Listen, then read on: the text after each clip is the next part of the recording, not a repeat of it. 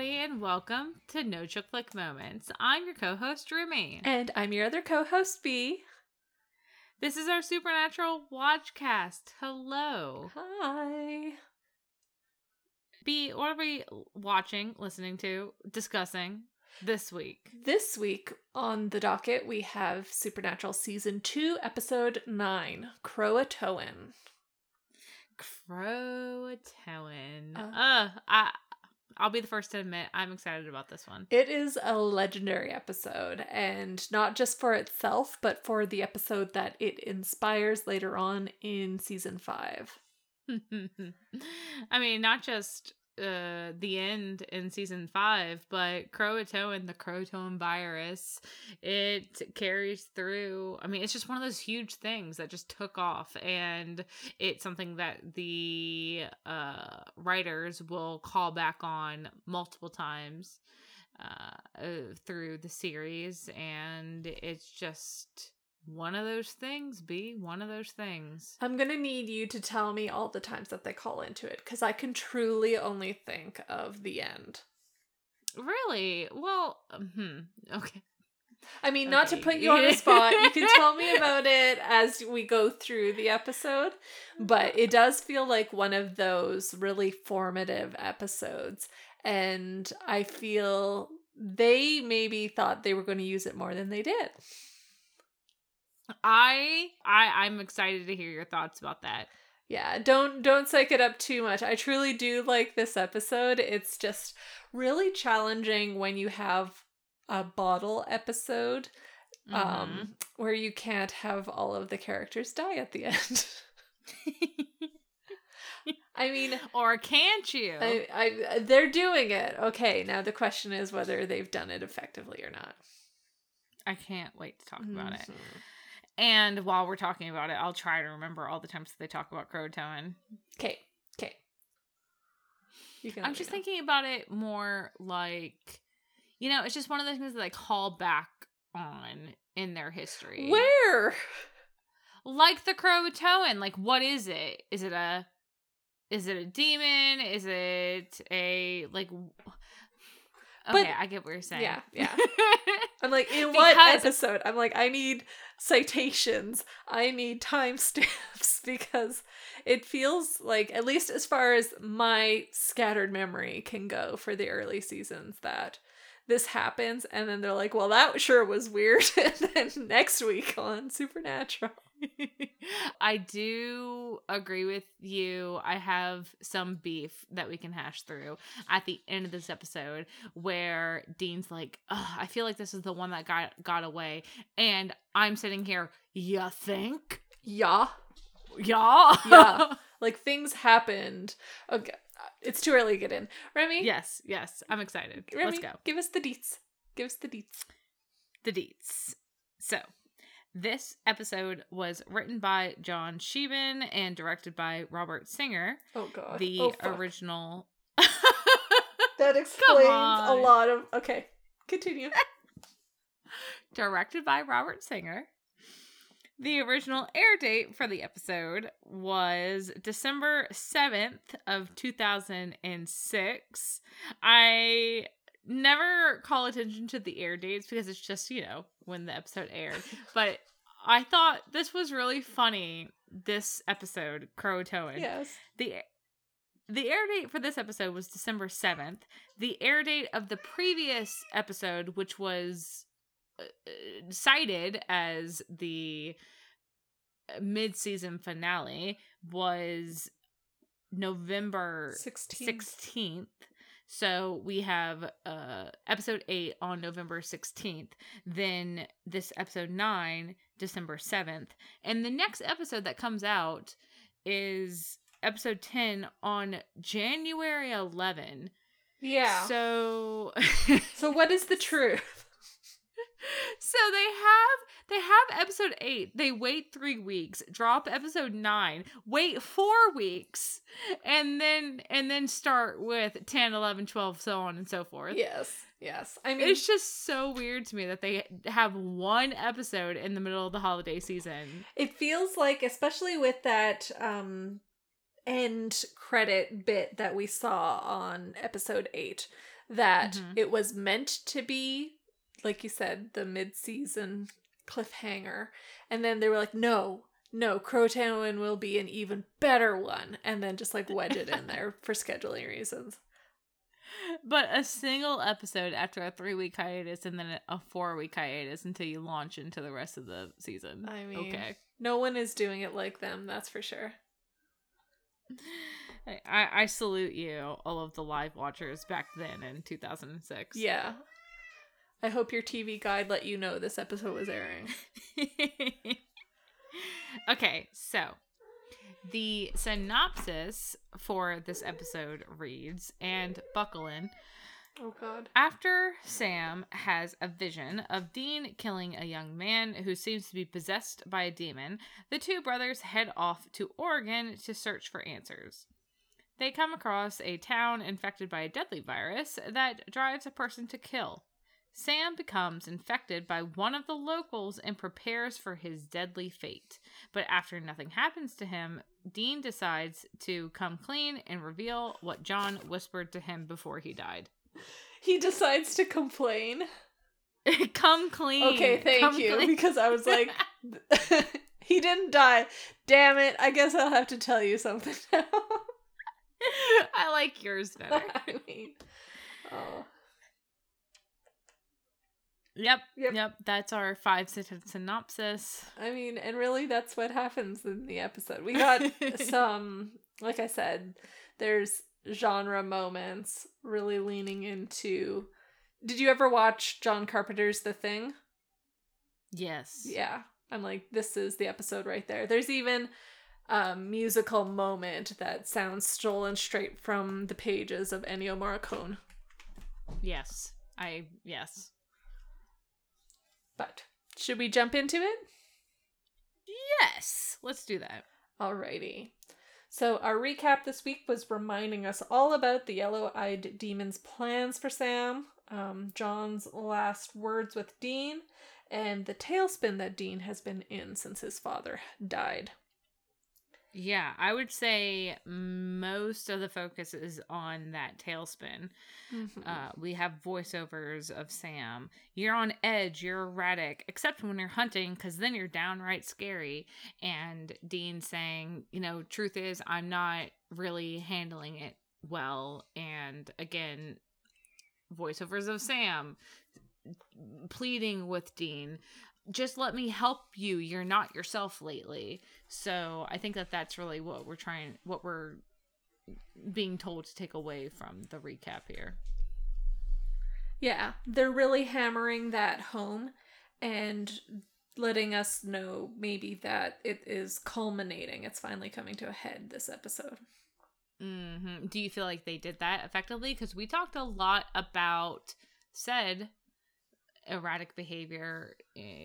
We talked about how Dean has been lashing out and has been really violent in some cases and lashing out about his emotions and projecting on everyone and everything. I mean, when he's feeling too much. Yeah, that mirror that he sees in everyone else that is just showing the things that he doesn't like about himself. Mm-hmm. I don't know if I would necessarily say this episode's effective. It has effective moments, for sure. But consistency in behavior, I feel, is a challenge for the show. Even within the episode, there's some conflict in how they handle, these proposed or allegedly infected people. One, we're going to execute without a second thought, basically. And then the next we're really going to agonize over. And then the third we're just absolutely agonizing. So there's different flavors coming up. I'm not necessarily saying it's a bad thing. I personally have trouble connecting the dots sometimes. But I appreciate the fact that our characters get to be multidimensional and conflicted, shown by the actions that they take. Mm-hmm, mm-hmm. No, I agree with you 100% on the consistency that we're seeing from the characters Dean especially. It's like the episode is trying to tell us things about his emotional state and motivations and whatnot, but I don't think that it's done really. I don't think that they really sell it. I mean, I can get behind most of the emotional stuff, but let me think how I'd phrase it. Just, again, the way that they handle Beverly's infection, it's like they stop treating her as a human. But everyone else still gets to be a human. Like, it's that kind of switch that gets flipped, particularly for her and for, what's her name? Pam, this episode, that I'm like, oh, that feels really cold. Like, that's very startling to see our characters do those executions without a second thought. I actually think that episode 8 did better at showing us almost the culmination of Dean's angst than this episode did. Yeah. I guess if this is the episode that we're really supposed to see Dean at his true breaking point, I don't know. I got more of that from Crossroad Blues than I did from Croatoan. 100%. I totally agree with that. There was more emotional resonance in Crossroad Blues. This one, there are some emotional moments, but I think it almost suffers for having a bunch of guys being like, we can't be too emotional, we have to hold it back, we have to restrain it. I love that because I literally have in my notes at some point, like, there's a lot of testosterone in this room right now. Yeah. And I'm my God, we haven't started the episode. Guys, we'll get to it, don't worry. But there has been quotes that I've seen. I don't have, like, sources, so I can't say for a fact this one is true. But, like, Jared was getting really emotional when Sam had to say goodbye to Dean. And he was restraining himself to not show the full extent of what he himself was feeling.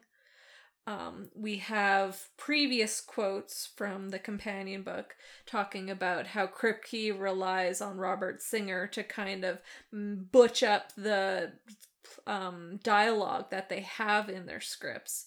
And so to know that he's the director on this episode, there's probably a layer of that happening. And then also the composer, Jay Gruska, even mentioned, like, he was writing these really emotional songs. Like, he was composing for the moment where Sam and Dean are supposedly saying goodbye and then being told by Kripke to restrain it and pull it back in. So I'm like, there's all of these layers, it feels like, of just a bunch of dudes being like, conceal, don't feel. And then the beat of emotion in this episode actually gets blunted because of it.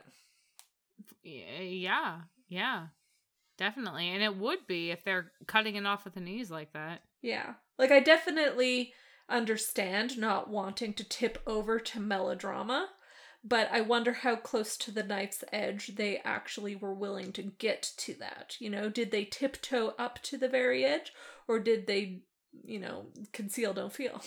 Did they shunt it back too much away from that?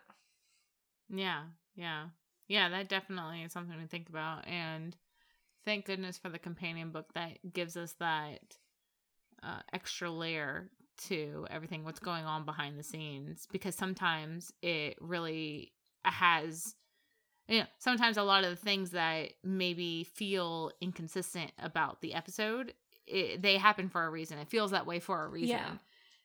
And you don't even know it until you see the words. Aren't right. Get informed about some of those things that are happening behind the scenes. But overall, still, I think this is a great episode. Let's talk about it. I mean, we've come this far. Are we sure we want to? I'm kidding, folks. So, what's your final takeaway? Okay. This is why I barked out, oh God, because our very first scene in this episode begins with slow motion Dean as he prepares his gun for firing. He enters into this room where there are 3 people, one of whom is pleading with him that, don't kill me, it's not in me. But we see Dean fire 3 times, and we're not clear at who his target was, but we are led to infer that it is this young man who we will later learn is Dwayne. Yes. Yeah. The other people in the room are a young woman who is despairing at the situation. Oh God, we're all going to die. A woman doctor who the man tied to the chair, Dwayne, is pleading with, ask the doctor, it's not in me. But the doctor just can't say for sure. No. And then a man who is who isn't stepping in but is saying something along the lines of, I don't know, maybe he's telling the truth. Just that layer of doubt that we are given to Dean's actions, and then later we see Sam, because this has all been a dream vision that Sam has woken up from. He's fallen out of the bed, he's on the floor, and he's panting heavily as Dean returns to the motel room with jerky and a 6-pack of beer. Yes, yeah. Sam wakes up on the floor, and Dean realizes that something is going on when he sees the state of Sam as he re-enters the motel room. Yep. Title card.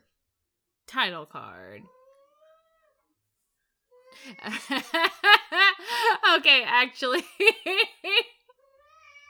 I just realized the slow-mo, Robert Singer. I see what, okay. There was so much of it this episode, Remy. It was deranged. I thought the slow-mo was a interesting choice. It was deranged. It's not digital, so they are all just filming it, and it feels like we're just gonna shake the camera up and down, and we're gonna cut out like a quarter of the frames. Like, I don't know, but I didn't like it. It was not good. We have someone jumping through a window too.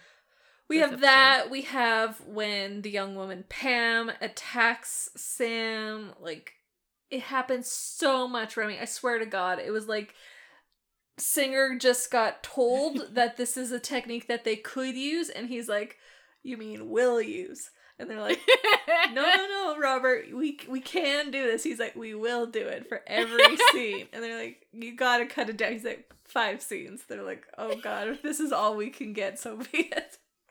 I love it. Oh, okay. Oh boy.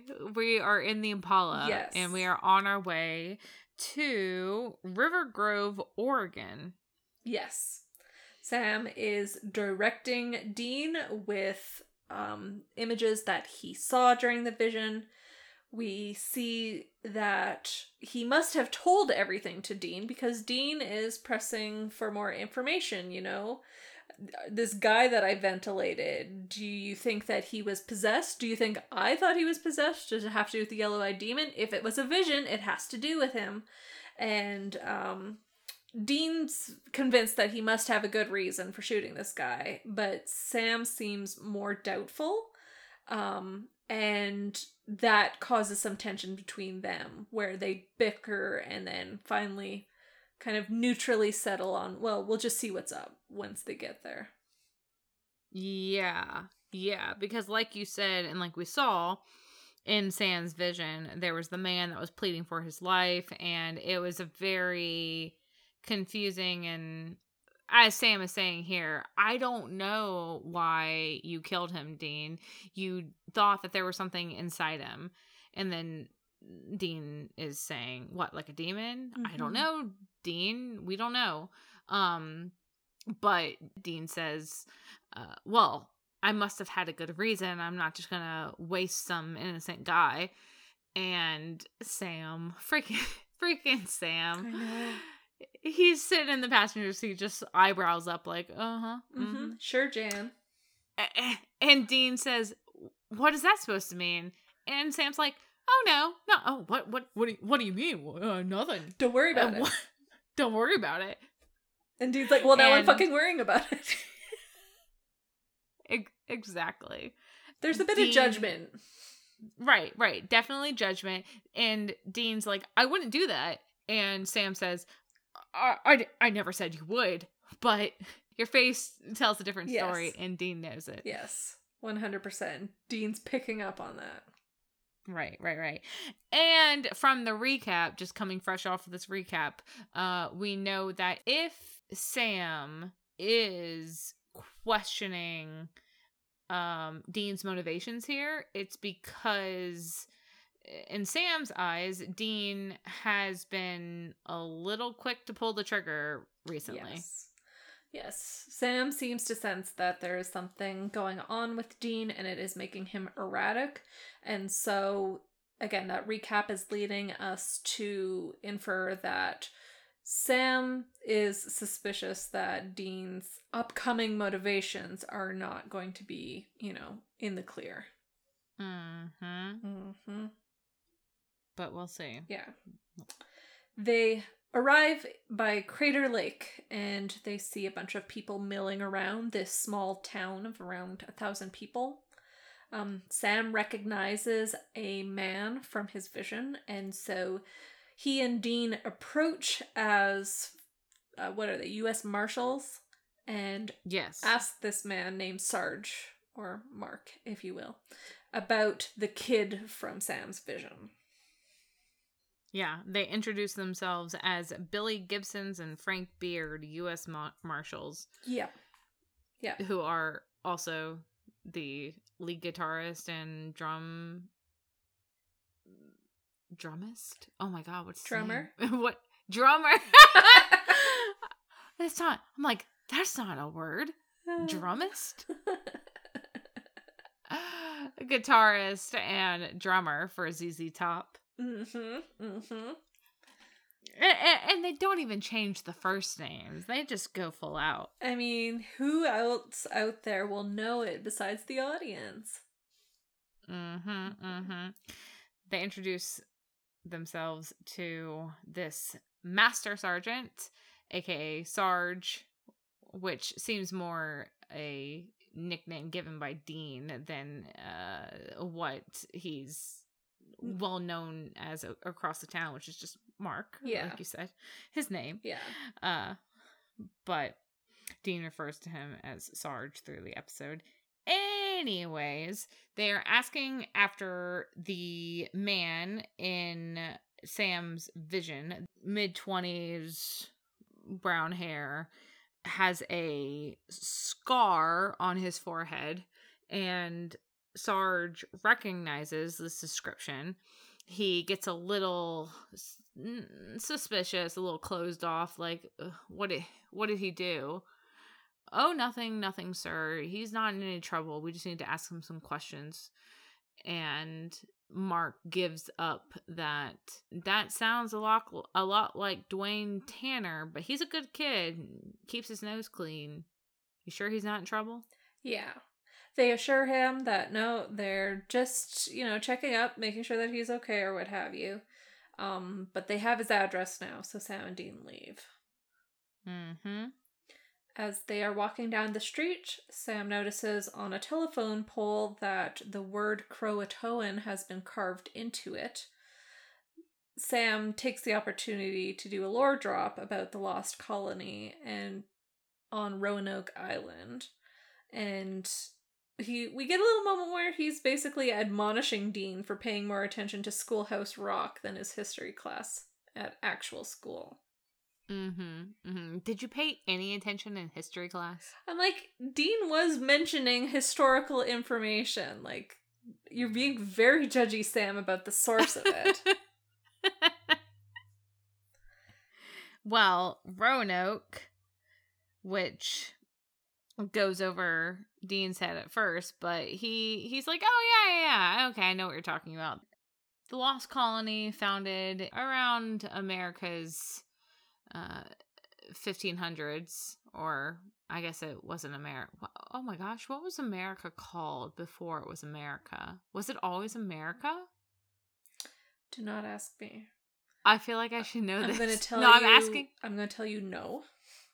I'm asking you, the Canadian. Yes. Yes. Well, it obviously wasn't the United States of America before. Was it the Victorian colony or like the Elizabethan colony? Like, who was the king or queen of Britain right now? I can't believe I never thought about this. What was America called Really? as England colonies before the Declaration of Independence as the United States of America? So you're asking what was its junior name? Like, okay, we've taken the land from the First Nations and then we've given it a name and then we said fuck that name. We gave it a new one and we called it the States. Maybe we didn't give it a name. Maybe it was just America. How would you not have a name for the thing that you were stealing from people? Well, it may have just been America. Like, it wasn't New America. There was no. Hey Siri, what was the United States called while it was a colony? And a lot probably changed between the 1500s, where Roanoke was founded, one of the first colonies of the Americas, and 1773, when the Declaration of Independence was. Okay, I know you're just dropping historical information to show that you do know things. I know some things, okay, but apparently Dean wasn't the only one who wasn't paying attention in history class. Anyways, not important. Roanoke, lost colony. The only thing left behind was the word Croatoan carved into a tree, but as the legend goes, the entire colony just was abandoned, disappeared overnight. Yes, which, I mean, that's an exaggeration. You guys left for 3 years. Anything could have happened in those 3 years. It wasn't overnight. And Remy, this time period is called pre-colonial North America. What comes afterwards is the 13 colonies. Was it just called the 13 colonies? Yes. And then they were like, Whoa. We hate that. We're going to create the United States, and we're going to create Quebec, and we're going to create New Brunswick. Whoa. Yes. Now you know. Yep. Displacing the Native American population included people subject to a system of slavery, which was legal in all of the colonies prior to the American Revolutionary War. Thank you, Wikipedia.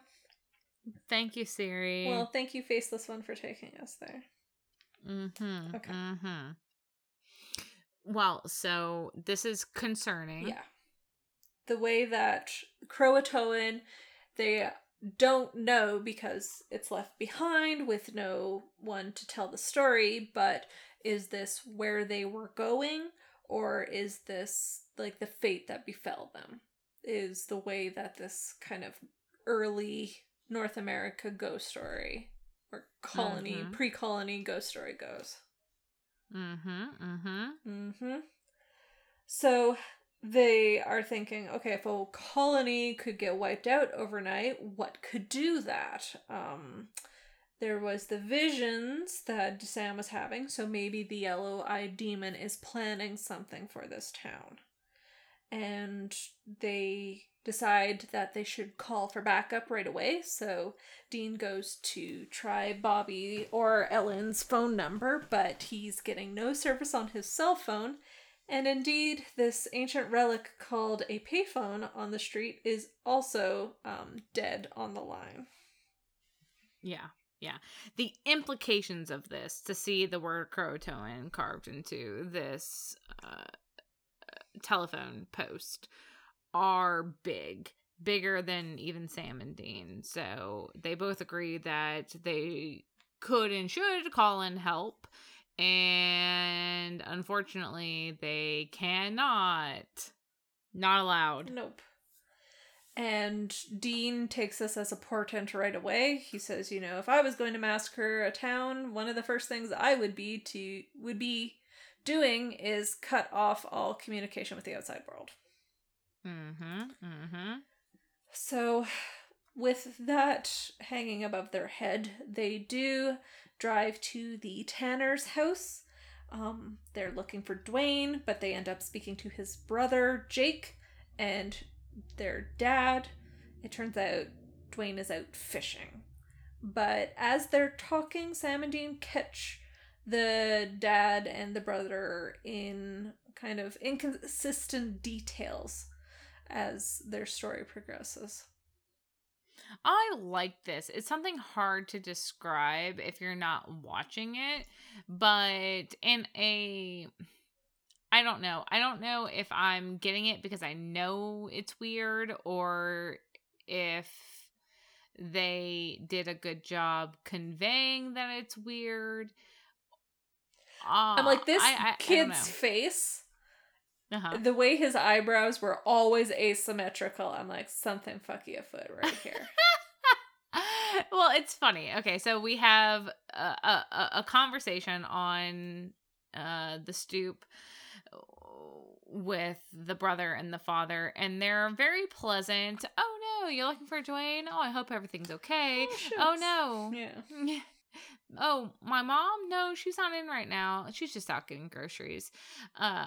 Well, I don't know. Sam and Dean walk away, and Dean says, that was weird, right? That was very Stepford. Mm-hmm. And it was. The way that, either the way it was written or the way it was acted, I got that creepy, weird, like, not normal vibe from it, which I dig. Yeah, like, it set off the spider senses of them and looped the audience in as well. And even without that little, like, oh, ha, ha, ha, did I say my mom was in? Oh, no, she's out getting groceries.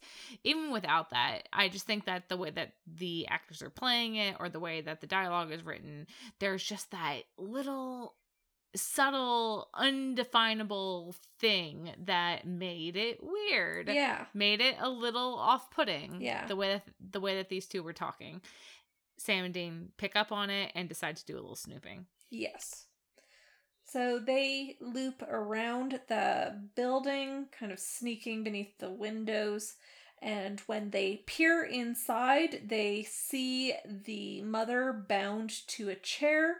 The dad is just kind of standing there, but the son has his bare arm exposed. He's cut it with a kitchen knife, and he's holding the bleeding wound over a matching wound on the mother's shoulder. Yes. This is not great. And Sam and Dean agree. They break into the house. The dad kind of just goes apeshit, runs at them, so they shoot him without hesitation. Again, I'm like, yikes. And then we get this insane slow-mo, like I said, the shots, and then the son, Jake, getting away by leaping through a glass window and then scampering away into the woods. Right. Where Dean takes down Mr. Tanner as he comes charging at them with the kitchen knife. And Sam goes to cover the window after Jake leaps out of it and has a clear shot as Jake is running away into the tree line, but doesn't take it. And Dean's going to have something to say about that later. Yep. But you didn't think that Dean should have shot down the guy charging at them with a kitchen knife? I'm saying for an episode that is trying to convey the complexities and the gray area in their decision making, they did not capitalize on the instances in a consistent way. I think that it was a little I don't know, it took me aback a little bit because this is the first time that we see Sam or Dean kill something that is very, not ID'd as a monster yet. Yeah. It's not a vamp bearing its fangs. It's not a black-eyed demon. It's just a guy. Yeah. And, like, if it is people crimes, they usually leave it to the police. They don't get involved unless they absolutely have to. Well, I'm trying to think now, too. The Benders. Did they shoot? Did they kill any of the Benders? No. Kathleen, the officer, is the only one who actually killed, I think, one of the brothers and the father. Anyways, some of the Bender characters. Yeah, and like she had a vengeance arc behind her, or like retribution for her brother's death to justify, the killing. Whereas what we have right now, if we take a step back, we have Sam and Dean get to a town that Sam thinks he saw in a vision. I say thinks. We know he knows, but like we don't have it 100%. It's just on Sam's word. Sam sees a word on a telephone pole. It could just be nothing. Then they go to this family's house. They see a woman in danger inside, and then it's like, we're going to kill half her family if we can. He charges at them with a knife. I know, but there is a difference between I'm going to shoot you 3 times in the chest and I'm going to pop you in the knee to stop you. I agree. And I don't know, like I said, most of the episodes before now, Sam and Dean are not killing people. The bad people, like in Faith or what have you, are getting what's quote unquote due to them through supernatural means. And other than that, we have had the distinction that even killing a person who is possessed by a demon is like a stain on your soul, or it is something that they struggle and suffer with. So that's why I'm like, they've just shown up at this town. And again, if we look at just the things that they actually know, rather than the things that they suspect, they rolled up to this house and then they killed a guy. Yes. 5 minutes from now, we have Dean saying, you should have killed the kid. Why didn't you shoot the guy that Jake, the son, that leapt out the window and then ran to the tree line? And Sam says, he's just a kid. I hesitated. So shoot me. Or so sue me. No, so shoot me. But that seemed like overly harsh to me. Dean, you shouldn't be saying things like this. We don't know what's going on. And so that same logic applies to Mr. Tanner here at the house. We don't know what's going on. So if I look to Dean as who I think Dean is, which is a professional, he's not acting that way by just popping the guy 3 times in the chest. Yeah. Especially when later in this episode we see them really struggling with the question of, is this person infected? Do I know that they should be killed? Like, yeah. I don't know. Again, the story did it. We get retroactively justified for doing it, but in the moment, or like leading up to it without that knowledge, it feels very strong and very abrupt to just see Dean shoot what seems to be a human man that he was literally just talking to 30 seconds earlier. I agree. Yeah.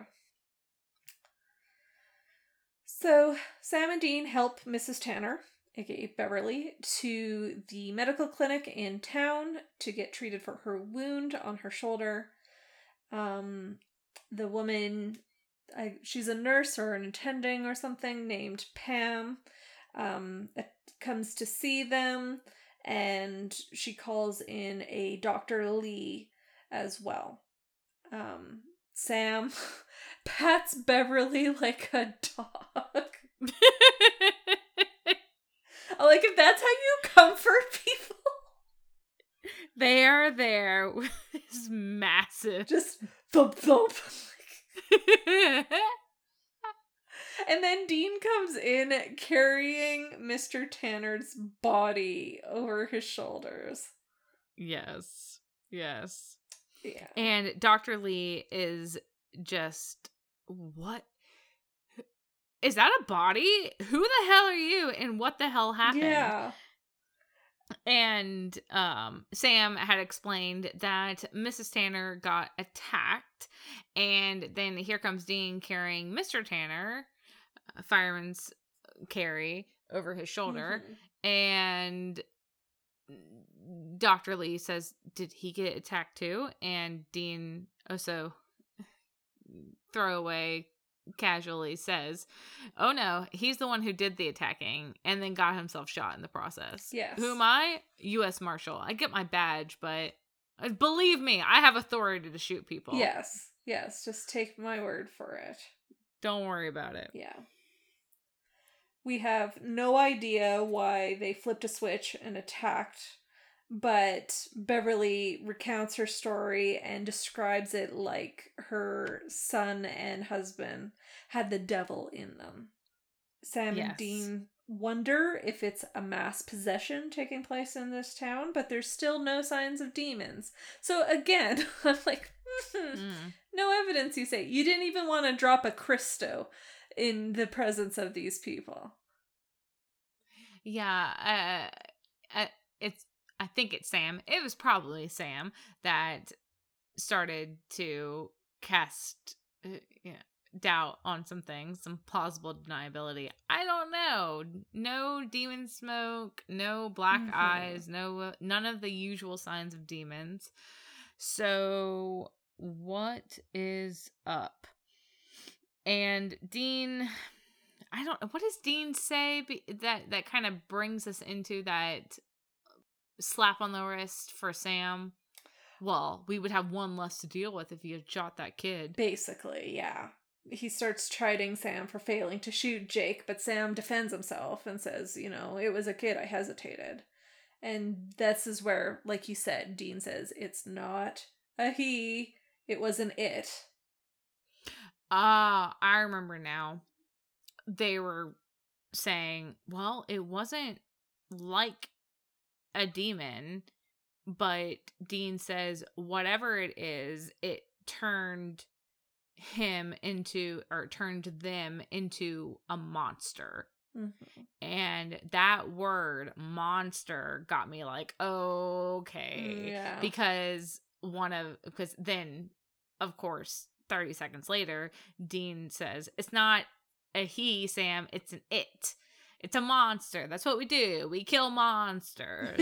Monsters. The monsters. We kill them.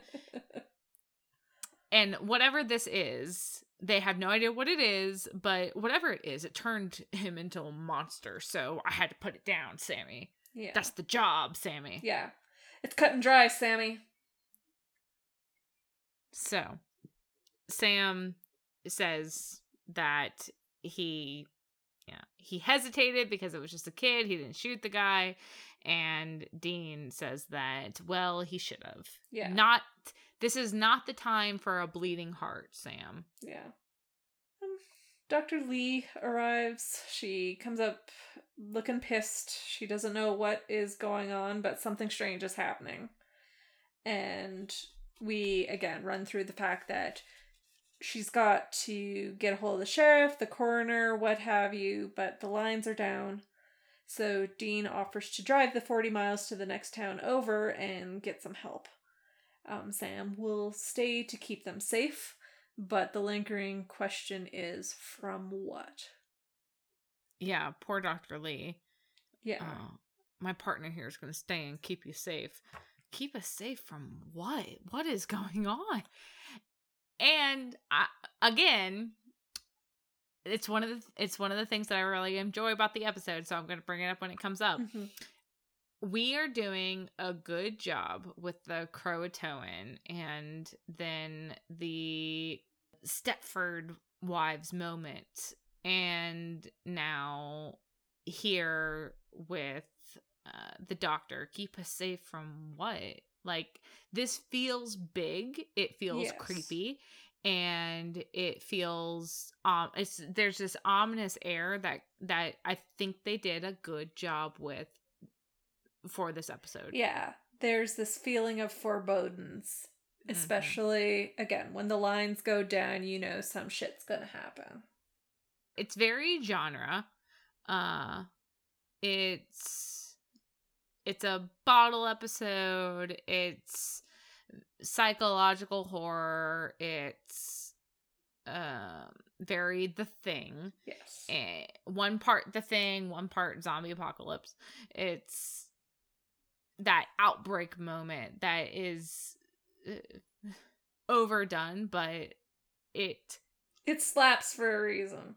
It slaps. Honestly, okay, one, this is 2006. This is pre The Walking Dead.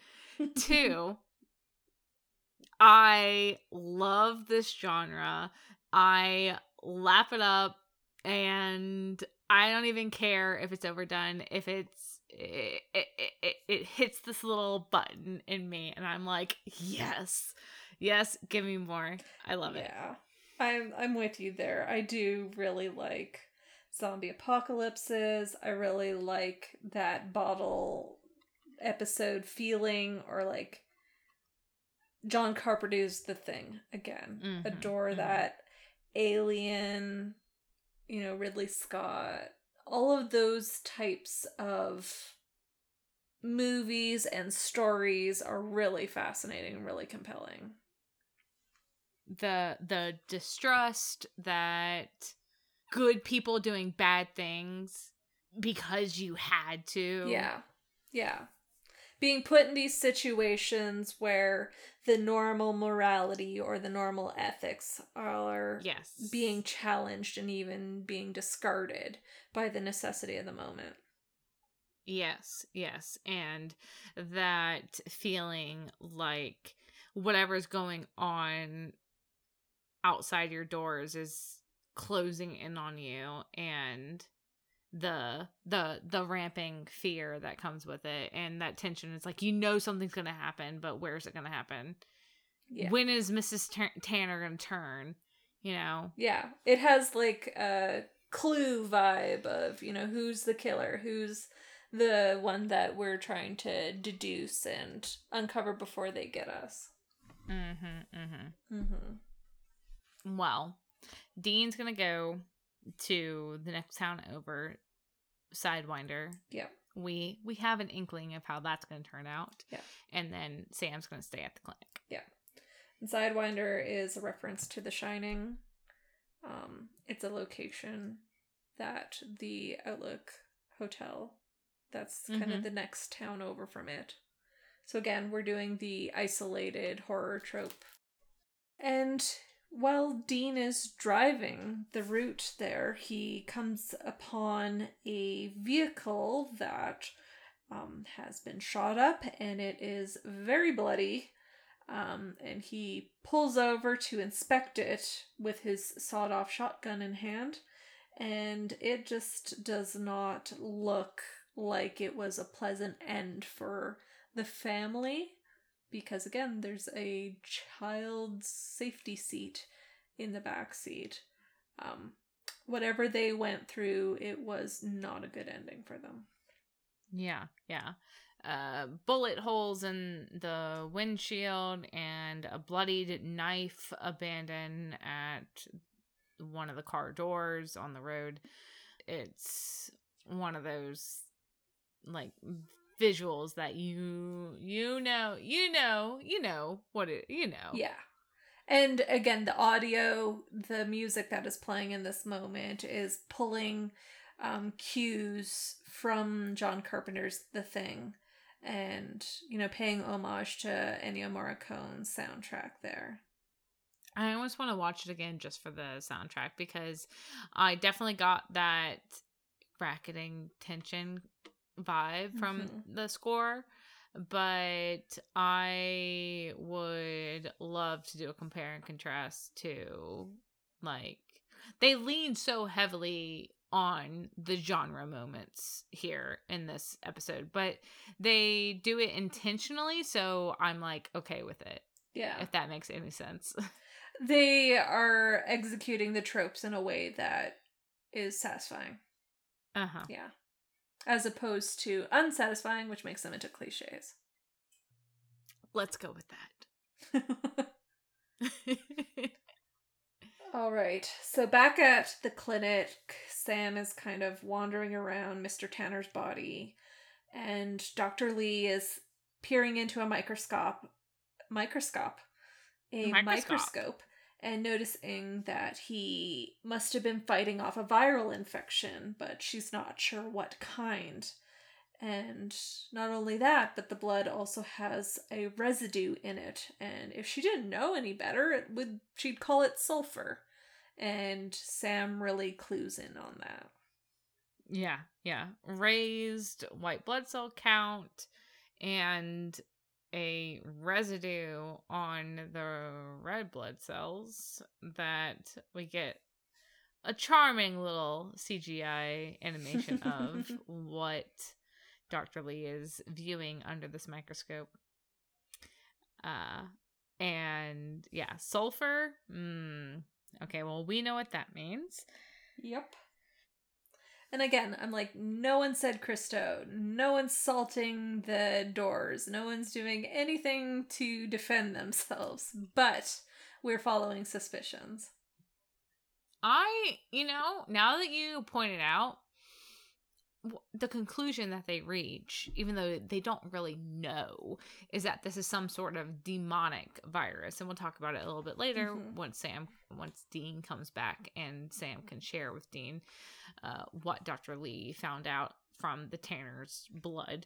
But if they're coining this as some sort of demonic virus, then there are things that they could try. Like there are things that the brothers know that that go beyond let's build some bombs. Let's peer out the windows and make sure you have a shotgun handy. And they don't do that. But I think that it was intentional because we're not in a problem solving genre here. We're in a you're fucked and you're in a hopeless situation, and the only thing that you can do is try to survive, but you have the fact that they on the surface don't have any tools available to them and it seems like a hopeless situation, it lends well to the genre and the tension that they're trying to build here. So it was probably intentional, but then are you leaving some holes in the narrative? Yeah. Because, like, the challenge for me is if you're not pulling from the tools that our characters know, then you are writing an episode of television that is not as tightly intertwined with the show it's actually airing on.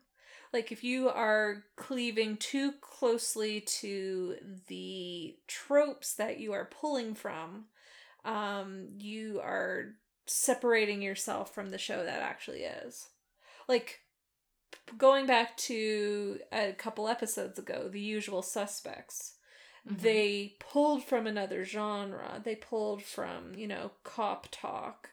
They had a lot of elements that would connect to that genre, but ultimately they were like, what would it be like to have that in an episode of Supernatural? Whereas this that's going on here, I'm like, it would be better connected, or at least feel more connected to the mythos of the show if they had little things like, we're going to try the Christo, we're going to try the salt lines and what have you. And the fact that they don't makes me wonder how quickly the story being developed this episode would fall apart if our characters knew to do those things. Because if they knew, to put a salt line across the door, then Dwayne wouldn't be able to get in. If they knew to say Christo, then Pam would get revealed right away. So we're making our characters dumber to fit what the genre, what the tropes of the episode is pulling from. But in doing so, we are separating our characters from their knowledge. I would have liked to have seen them draw on some of their knowledge there, like sprinkle them with holy water, try a salt line. I would have liked to see it not work. Yeah. If you really want to put your characters in uncharted waters, then have them try what they know and then have it not be effective. And then, like the doctor here, how am I supposed to cure it? I don't even know what it is. Yeah. Have the boys be just as helpless to it as the normies. I think the trick there is they're kind of damned if they do, damned if they don't. If they have Sam and Dean using their knowledge and the characters are affected by it, then the story structure falls apart. If Sam and Dean use their knowledge and the characters are not affected, then, you know, the story remains intact, but now you've raised a greater question of why don't the demons just do this all the time? You know, if it removes all weaknesses, if they're not affected by holy water, if they're not affected by salt lines, then the question becomes, why don't our villains just commit to this rather than remove all traces of the virus at the end of the episode? So they're kind of in a damned if they do, damned if they don't acknowledge the lore that they've built around demons right now. And so the safest bet for the episode is to just not acknowledge it. But in doing so, like I said, it feels not like a Supernatural episode 100%. I get that. I do. I like the parallel that you're drawing to the Usual Suspects, where the episode has the scenes that are Ballard's point of view, and in the scenes that are Ballard's point of view, the detective in The Usual Suspects, it's kind of an outsider perspective episode. And we start in this very cop shop genre of Benner's point of view, and I'm sorry, Ballard's point of view. And then as the episode goes on, we become, as Ballard gets more informed, then we start seeing Ballard as not a procedural cop show protagonist, but as a supernatural hunter protagonist, someone who's in the know and is now in the supernatural genre, when at the beginning of the episode that wasn't what the point of view was at all. It was a completely different genre. That's the challenge in these episodes, is we start in one genre and we transition to another, and our protagonists have to adapt or die, basically. And so we follow Detective Ballard in her struggle to accept the supernatural, and it becomes a satisfying story because it's from her point of view. Her stakes are the ones that we're following, as opposed to Sam and Dean.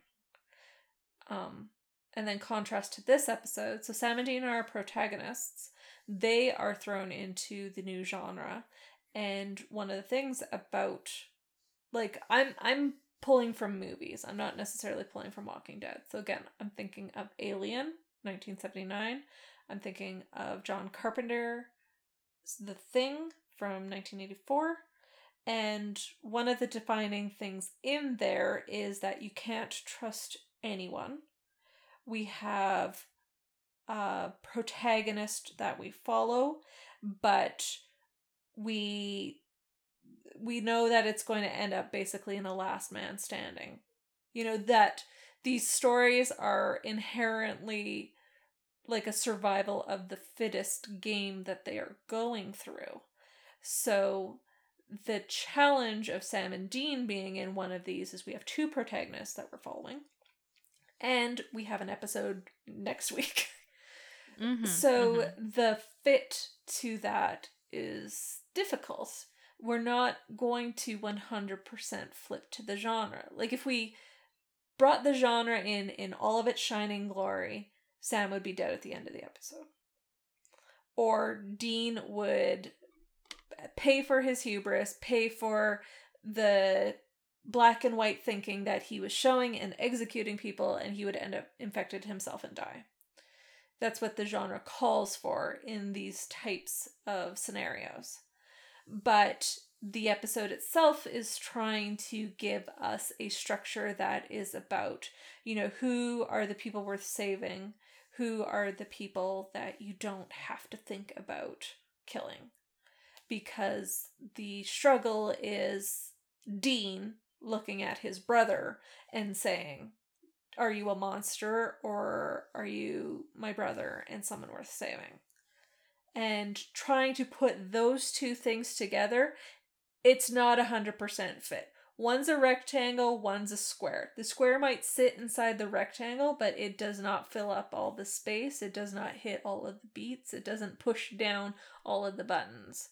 And so that's where, for me, I'm like, the episode's not 100% there. It's got a lot of things I like, but I like it as not an episode of Supernatural. I think that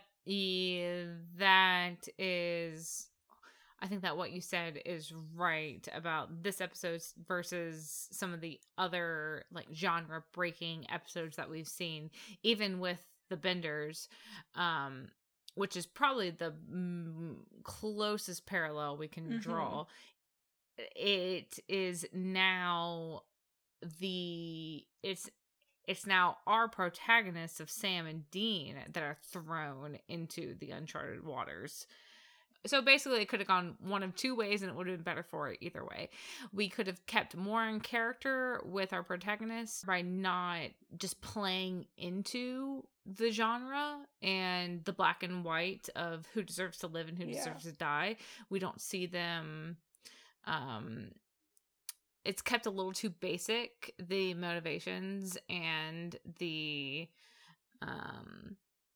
way that the characters are playing into the narrative. It reads as out of character, or I don't know if I should say out of character. It's tough to see our characters like this. Yeah, if you had more time.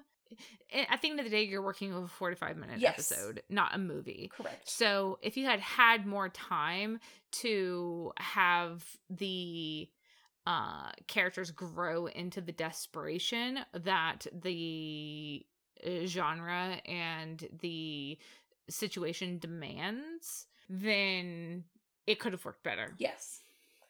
Yeah. If you had gone more with this is an episode of Supernatural path, then we could have seen Sam and Dean trying to solve this like a case.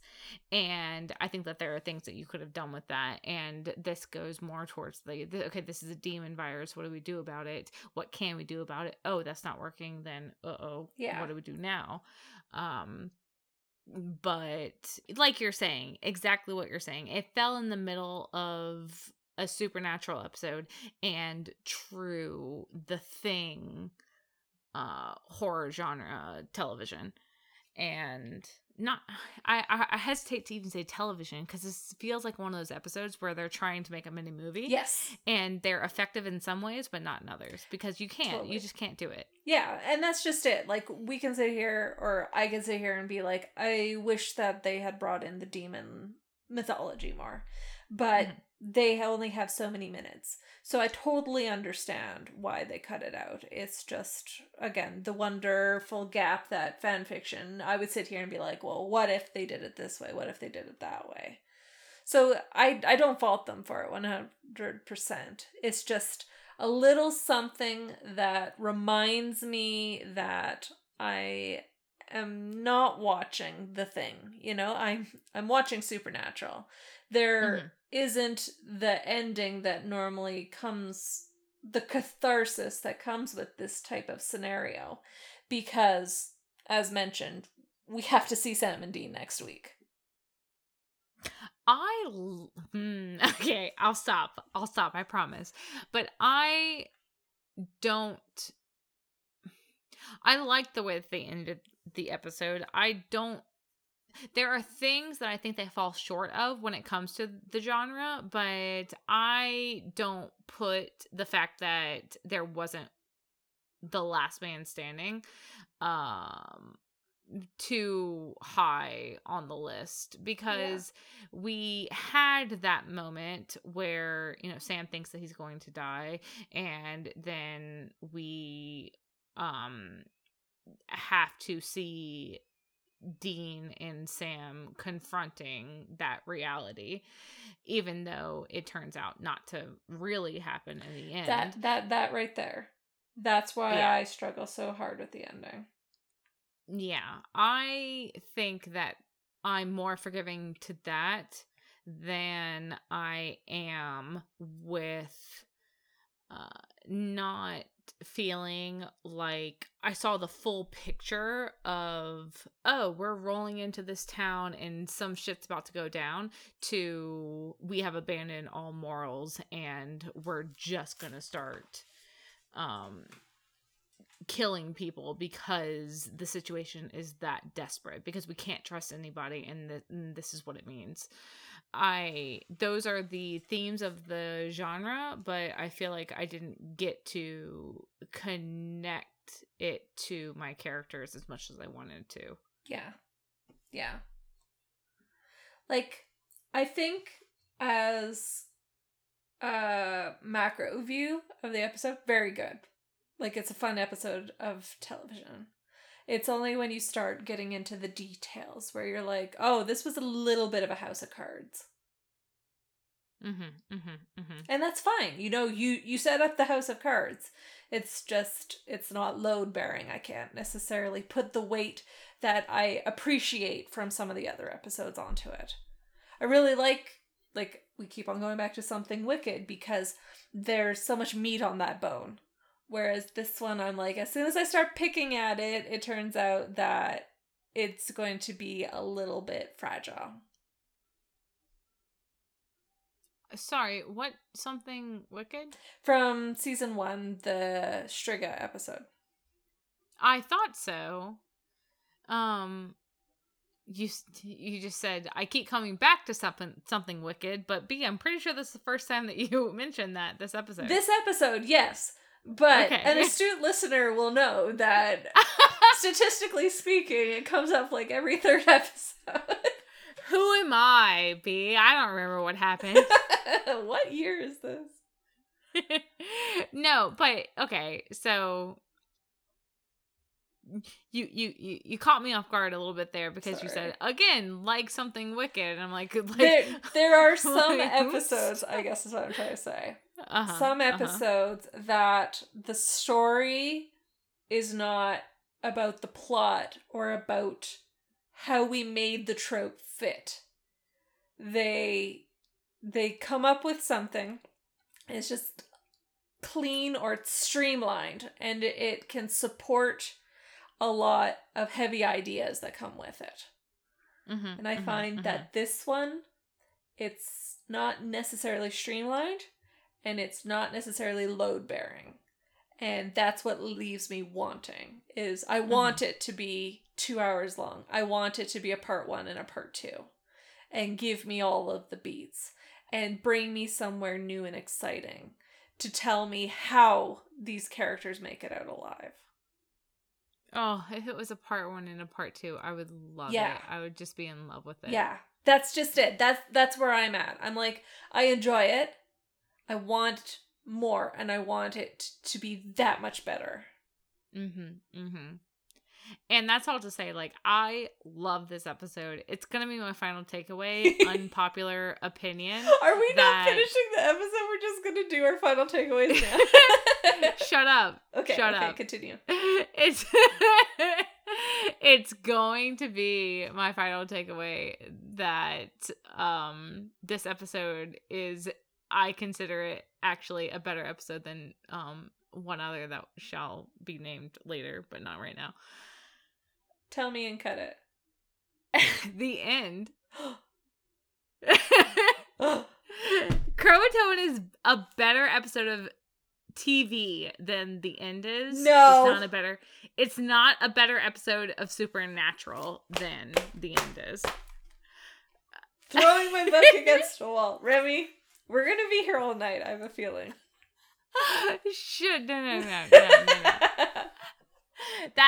That's coming later at the end of the episode when we talk about takeaways, okay? Okay. But one last thing and then we can move on. You just brought up something that was like a aha moment for me, which is that it is very much a theme of early Supernatural that we pick what we want to do with an episode and then run with it. This is going to be the Greatest Game episode. This is going to be the Faith Healers episode. This is going to be the Death Omens episode. We do that, and now this is going to be the Thing episode. We do that with these early episodes of Supernatural, and then we see how the writers and the actors take this microcosm of a genre and spin it into the supernatural world. We do it very effectively some places. We fall a little flat in others, like the Hookman episode. But not to call anyone out. But this is the one that I think, like, I love this episode because I love the genre. But like you said, if you look at it too closely, if you start to tease it apart, then yeah, there's gaps in it, and it's that house of cards. It might fall apart, but I can still watch this episode and get like a ton of entertainment out of it, because if you think about it like fan fiction, this is the Walking Dead episode. Yeah. We get to see our characters thrust into this situation that is familiar to us as an audience, and we are excited to see how our characters react to it. Yeah. I wanted more from it, but I love the genre enough that I'm willing to just roll with it. Yeah. And I think that that's the knife's edge. Like, I think we're both sitting on the knife's edge, and you're falling on the side that I love this episode because I love the genre. And I'm falling on the side of I love this genre, so I don't quite love this episode. Like, it's right. Like I said, it's such a fine line. If there was just some small things that were adjusted in here, I would be like, hell fucking yeah, this slaps. And again, my God, Remy, we're like 10 minutes into this episode. But by the time we get to the end of this episode, I was so dissatisfied with the ending. I was so into it in the first 20 minutes, and the last 20 minutes, it got just weaker and weaker as we went on. It was too rushed, is the thing. Give me 2 hours, do it right. Exactly. Yeah. And we'll talk about it. Okay. Yeah. Okay. So that was a tangent. Yeah, Dean goes away. Yes. Sam stays put. Yes. And Dean saw the blood-riddled vehicle, and now he has driven up to this barricade. There's half a dozen men and their vehicles blocking this bridge. Dean's sort of idling, kind of figuring out what he should do next, considering all these men have weapons. And all of a sudden he gets a thump on the roof of the Impala, and it is a man that is up close and personal, and basically saying that the road is closed due to quarantine, per the county sheriff. The sheriff called, said to do this. Dean's like, that's bullshit right there. Plus the fact that Jake Tanner is one of the faces in this crowd. Everything about this smells like bullshit. And dangerous bullshit at that. Because the man at the car, he's very pleasant, very reasonable. Yeah, for your own safety, we're quarantined right now per the sheriff's orders. Why don't you step out of the car and we'll talk about it? Oh, I would just love if you would step out of the car, sir. Oh, yeah. Dean hears that. He's like, all right, this is my cue to get the fuck out of here. And so he immediately reverses instead of getting out of the car. He pulls a rapid K-turn. The crowd is firing on him, but he manages to escape.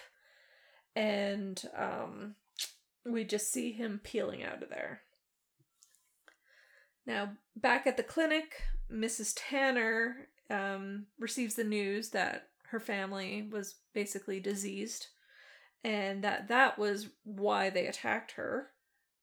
Dr. Lee wants to take a sample of her blood as well, except Mrs. Tanner, Beverly, attacks at this moment. She grapples with Dr. Lee. She knocks Sam into this cabinet, but Sam flies back at her and knocks her out. And she's out cold on the floor. A disease, Dr. Lee? Oh, gosh, you don't think that I have it too, do you? Mm-hmm.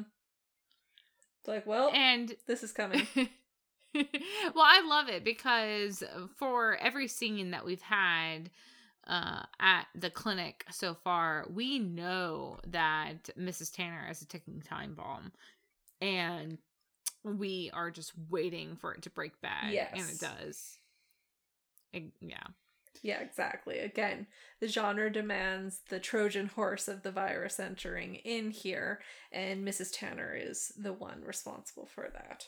But it seems like she gets knocked out before she's able to pass on the infection insofar as we know. As he's driving back, Dean is stopped by Mark in the middle of the street. He jumps out with a gun and orders Dean out of the car. Dean complies, but he raises his own handgun in retaliation, and they both yell about whether one or the other is infected or if they're lying, and neither is particularly pleasant or cordial, but they agree to a truce with their guns still out. Basically, Sarge says that whatever's happening is happening to everyone, and Dean says that they have people back in town and there's no way to leave, so they might as well go together back to the clinic. Yeah. Mark says that, well, he demands to know what's going on because the people around town are going crazy. He says that his neighbor, Mr. Rogers, came at him with a hatchet, and it's not just him, it's everyone. And of course, Dean can't pass up the quip, you've got a neighbor named Mr. Rogers. Yes. And Mark is like, well, not anymore. Yeah. So the whole town's gone crazy. And like you said, neither Dean nor Mark is completely willing to trust the other, but there's enough human decency going around still that they will call a temporary truce and try to make it back to the clinic together. And it's pretty funny because we see the way that Dean is driving with his right hand, but his gun is held in his left hand, and he's got it kind of shoved under his arm. And Mark's sitting as far away as he can in the passenger seat with his gun raised as well. And Dean's just like, oh god, this is going to be such a relaxing drive. And, man, look at Dean here now that's willing to he's willing to let a guy that he's 80% sure isn't crazy, but maybe is crazy, into his car, who has a gun trained on him inches away from the man. And sure, Dean's got his own gun trained on the guy, but if Mark's really the crazy man, then Dean's the one that's doing him the favor here by bringing him to the clinic. Yeah. And he's willing to do that, put himself at risk to do that. And it does just highlight the inconsistencies of characterization that we see, where you, again, wish that we had had more time to see the de-evolution happen, but we don't. So it seems abrupt. Yeah. We are told right away, you know, who to trust, who to not trust, or how far to trust them. At the clinic, Pam is worrying that they are all already infected, and she's anxious despite Dr. Lee trying to calm her. She wants to leave to find her boyfriend, but Sam follows and assures her that help is coming and that she's safer here. And Dean arrives with Sarge, and Sam lets them inside. Sam and Dean talk and they exchange the information they've collected. They decide that the infection is seemingly demonic and it spreads via blood. And Sam mentions that John's journal had referenced Roanoke, and that John had a theory that the Croatoan is a name for the demon of plague and pestilence. Yeah. I didn't like this mention. Me neither. Of John's journal. I'm like, so does John have a theory about everything? Does he know where Jimmy Hoffa is buried? Does he know who D.B. Cooper is? Tell me more. Like, what did he all just write in this journal of his? Yeah. Basically, Sam says that he's been combing John's journal and found a mention of Croatoan and Roanoke, and this is John's theory with no evidence behind it or anything. I mean, it just seemed like it just seems like they wanted to mention John for whatever reason, or just use John as, you know what it reminds me of? It reminds me of the series finale. Excuse me. It reminds me of the series finale. Oh, there's a vampire in a mime mask, you say? Well, we better go check that out. Happens to be there's a page in John's journal that talks about vampires and mime masks. And we just ignored it for the 15 years the show was on. And it doesn't serve any purpose to, like, helping the brothers. I don't know. It's just like they're inventing lore that doesn't exist, I guess. I mean, what they're trying to do, I think, is cement the fact that this is a disease and it's a demonic disease. God, yeah. Like that to me is what this is doing. But it's kind of an invented fact that they've brought in. The name of the demon of plague and pestilence. Like, okay, John could have picked any fucking word. He'd be like, oh, COVID is the name of the demon. And it's like, cute story, but where's your citations? Exactly.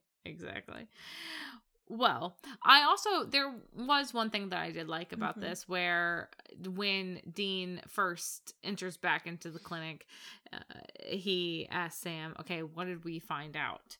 And Sam says, the doc thinks it's a virus. And Dean says, okay, great. Now what do you think it is? And it's just calling attention to the fact that these are people who don't really know what's going on, but now Dean is running everything that's happening through the supernatural translator, that he can trust Sam to be like, okay, now the doctor thinks it's one thing, but what do you think it really is? Yeah. And in this case, Sam agrees. He says, no, I think she's right. I think it's some sort of actual virus, a demonic virus. And if it is a virus, then who knows how far it can spread? Yeah, that's the big question. And not only why here, why now, but if we have something like a virus that these people, these violent people that are infected with it, are actively seeking out the uninfected to spread it, then the town is one thing, but how far could it spread? We need to warn others. We need to get out of here to spread the word. We need to get to Bobby. We need to get to Ellen in the roadhouse. And we need to make sure that we're prepared for what is potentially the apocalypse to come, which I wish that they had given more weight to. Yes. The, at minimum, pandemic that is coming from this. Yes. Like, with hindsight, I mean, we're not going to spend much time talking about Miss Corona and the fun she's been having all around the world. But to go through a pandemic and then watch this episode is like, wow, now we have a situation where the virus is basically sentient. Mm-hmm. And are you telling me that they were satisfied after just, running an experiment on a town? We have Sam and Dean acknowledging that they are at the ground zero, and they're worried about the wider implications of this, but they're not giving it much time. Yeah. There's just not time. Yeah, there's just not time. I mean, it is what it is. Yep. It's not what the episode is about. Mm-hmm. At this point, Mark calls them over and says that they can't wait any longer to deal with Mrs. Tanner. Beverly's just going to get stronger the longer that they wait, and she's going to be harder to stop. This is what he saw with his neighbors. It's going to repeat again. So they seem like they're going to go and kill her, and Pam protests immediately. And as you said, Dr. Lee has no idea about whether or not there's a cure. I mean, I'm sorry. She's a small town doctor. She does not do sequencing. She does not have any sort of lab that she can go through and be like, yeah, just give me a second. I'll come up with a vaccine here in bumfuck Oregon. Yeah, exactly. Sam appeals to the doctor. Is there any sort of treatment? Is there any sort of cure? And when the doctor hesitates, Dean cuts in, can you cure it? And she says, I don't even know what it is, let alone how to cure it. Yeah. That's not how medicine works. And this is a virus. This is not an infection. This is not some bacteria that you can penicillin away. Yeah, penicillin away. No, there's not a cure for it. It's brand new. Yeah. So, with no other plans, Sam and Dean lead the way with Sarge behind them towards this utility room that Beverly is locked in. They open it up, and she is basically curled up in a corner, terrified, and saying that Sam is the infected one, not her. And she appeals to Mark, saying that she's known him his entire life. Like, they know each other. They're neighbors. Don't you know me? Basically. But Dean shoulders his way forward. He confirms with Sam that she's infected. And then the 3 shots we saw in the vision take place with Dean ventilating Beverly. Yes. Yeah. This sucks, but we've already talked about this. Yeah, we're just gonna go kill Mrs. Tanner. Yep, BRB. No protests. Devil's trap. No holy water. No exorcism. Nope, we're just gonna kill a human being with a disease. Mm-hmm. Again, hits different. Hits different in 2022. It is now nighttime, and outside the infected roam the streets, while inside weapons are being readied. Pam accidentally drops a sample of the Tanner's blood, and she freaks out, scared that she got some on her. Sam murmurs that they need to get out and warn people, but Mark says that they are easy targets. And Sam realizes that they're in a medical clinic surrounded by medical supplies. They should be able to make explosives to help their way out of here. Yeah, the conversation happening is, should we stay or should we go? What is the safest bet? Mm-hmm. We can't stay because we're really, we're sitting ducks. They know we're here. They just don't seem to be doing anything about it, but that could change at any moment. And should we go? Well, we can't really go. We would just be putting ourselves out there even more than trying to barricade ourselves inside. Mm-hmm. So how do we get past the hordes and all this? And explosives? Nothing goes wrong with a bomb, right? We don't have any bombs, but we can sure make some. Yep. Big, beautiful, and dumb. Mm-hmm. A man knocks on the clinic door, and Sarge lets him in. It is Dwayne Tanner, who Dean confirms with Sam is the young adult that Dean kills in Sam's vision. Sam and Dean stop Dwayne for inspection with Dr. Lee, and Dwayne gives a story, basically, that he found his neighbors were killed. He's been hiding in the woods the whole time. Dr. Lee notices a cut on his leg, and Dwayne explains it away, saying he has no idea how it happened, no idea why they're asking him all these questions. What is going on? Why are you so freaked out? Yeah. Wait, what do you mean infected? What's going on? Yeah. So they're wondering whether Dwayne could be infected as well. And Dr. Lee, using her sample size of one patient, says that it takes about 3 hours for the virus to incubate in its host, and they won't be able to tell until then whether Dwayne's infected. Basically, they have to wait until he turns. Yeah. There's no way to know until after Dwayne, dramatic pause, turns. And Dean asked to speak with Sam privately. Yes. To say that, well, okay, we know what we have to do. And Sam says, no, actually, we don't. We should wait and see if Dwayne is actually infected, while Dean is arguing, no, I don't think that we should, because we're pretty dang sure that he is infected. His whole family was infected. He shows up unannounced, just out of the blue. He's got a cut. He's playing us, Sam. He's obviously infected. Dean's very genre savvy in the moment here. And maybe there's a bit of self-fulfilling prophecy happening where, okay, the vision had me doing it, so I must be justified in doing it. Yeah, I think there is. Dean says himself, if I did it, then I must have had a good reason for doing it. And now he's thinking that the deed was done, so he, I did the right thing. Yeah.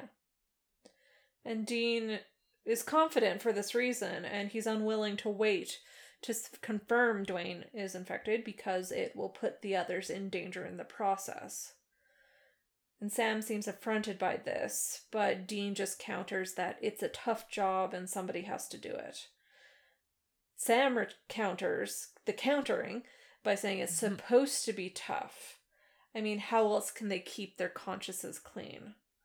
And Dean just kind of cryptically says that it's too late for that. And Sam's left to ask what the hell happened to him. Yeah. Dean says, and I liked this dialogue as well. Dean says that it's a tough job, Sammy. We gotta do what we have to do. That's not a direct quote, but that's the gist. Yeah. And then Sam says, it's supposed to be tough, but I don't see you struggling with it over much. Yes. You're talking about killing a potentially innocent man, the exact thing that you said that you would never do, and you don't seem to care. Yeah. Where is that struggle? Like, Sam relishes in the struggle, and I think Dean in this moment is probably really missing the clarity that comes with following orders. Where you don't...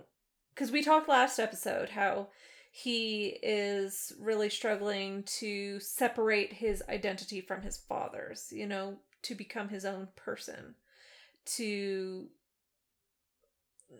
live the life that he wants to live. And I feel like in these moments where it's complicated or where the job is hard, there's maybe some solace to be taken that you were at least doing what your dad wanted you to do. And now Dean is in these moments where the job is no longer fulfilling, or it is this extra burden on him that he didn't have when his dad was there. And he's trying to exist beneath its weight. But the way that he is doing that is by, like, putting his head down and trying to ignore those red alarm lights and the sirens that are flashing at him, saying that this feels wrong. And in doing so, it makes the job that much harder. And he can't have it be harder right now, because the harder it gets, the more impossible it is to keep going. Yeah. I think that you are exactly right. And that's a very astute observation on how now Dean is in the unique position where he has to make the calls, and he does not want that. Yeah. He doesn't want to make the calls. He doesn't want those shades of gray. He doesn't want Sam on his shoulder calling into question what was previously a simple matter. You kill the bad thing. And that is why that's one of the reasons why Dean says that the job is harder. He's tired and worn down, and it's not all dad, but it's definitely not as easy as it used to be. Yeah. Like, the hard thing for Dean right now is he has to forge his own identity. It was so tied up with John and what John's expectations were for him. And, you know, part of following someone in their footsteps is that person is forging the path. And you are, you know, if you're walking through 2 feet of snow, the person ahead of you is taking the brunt of path forging.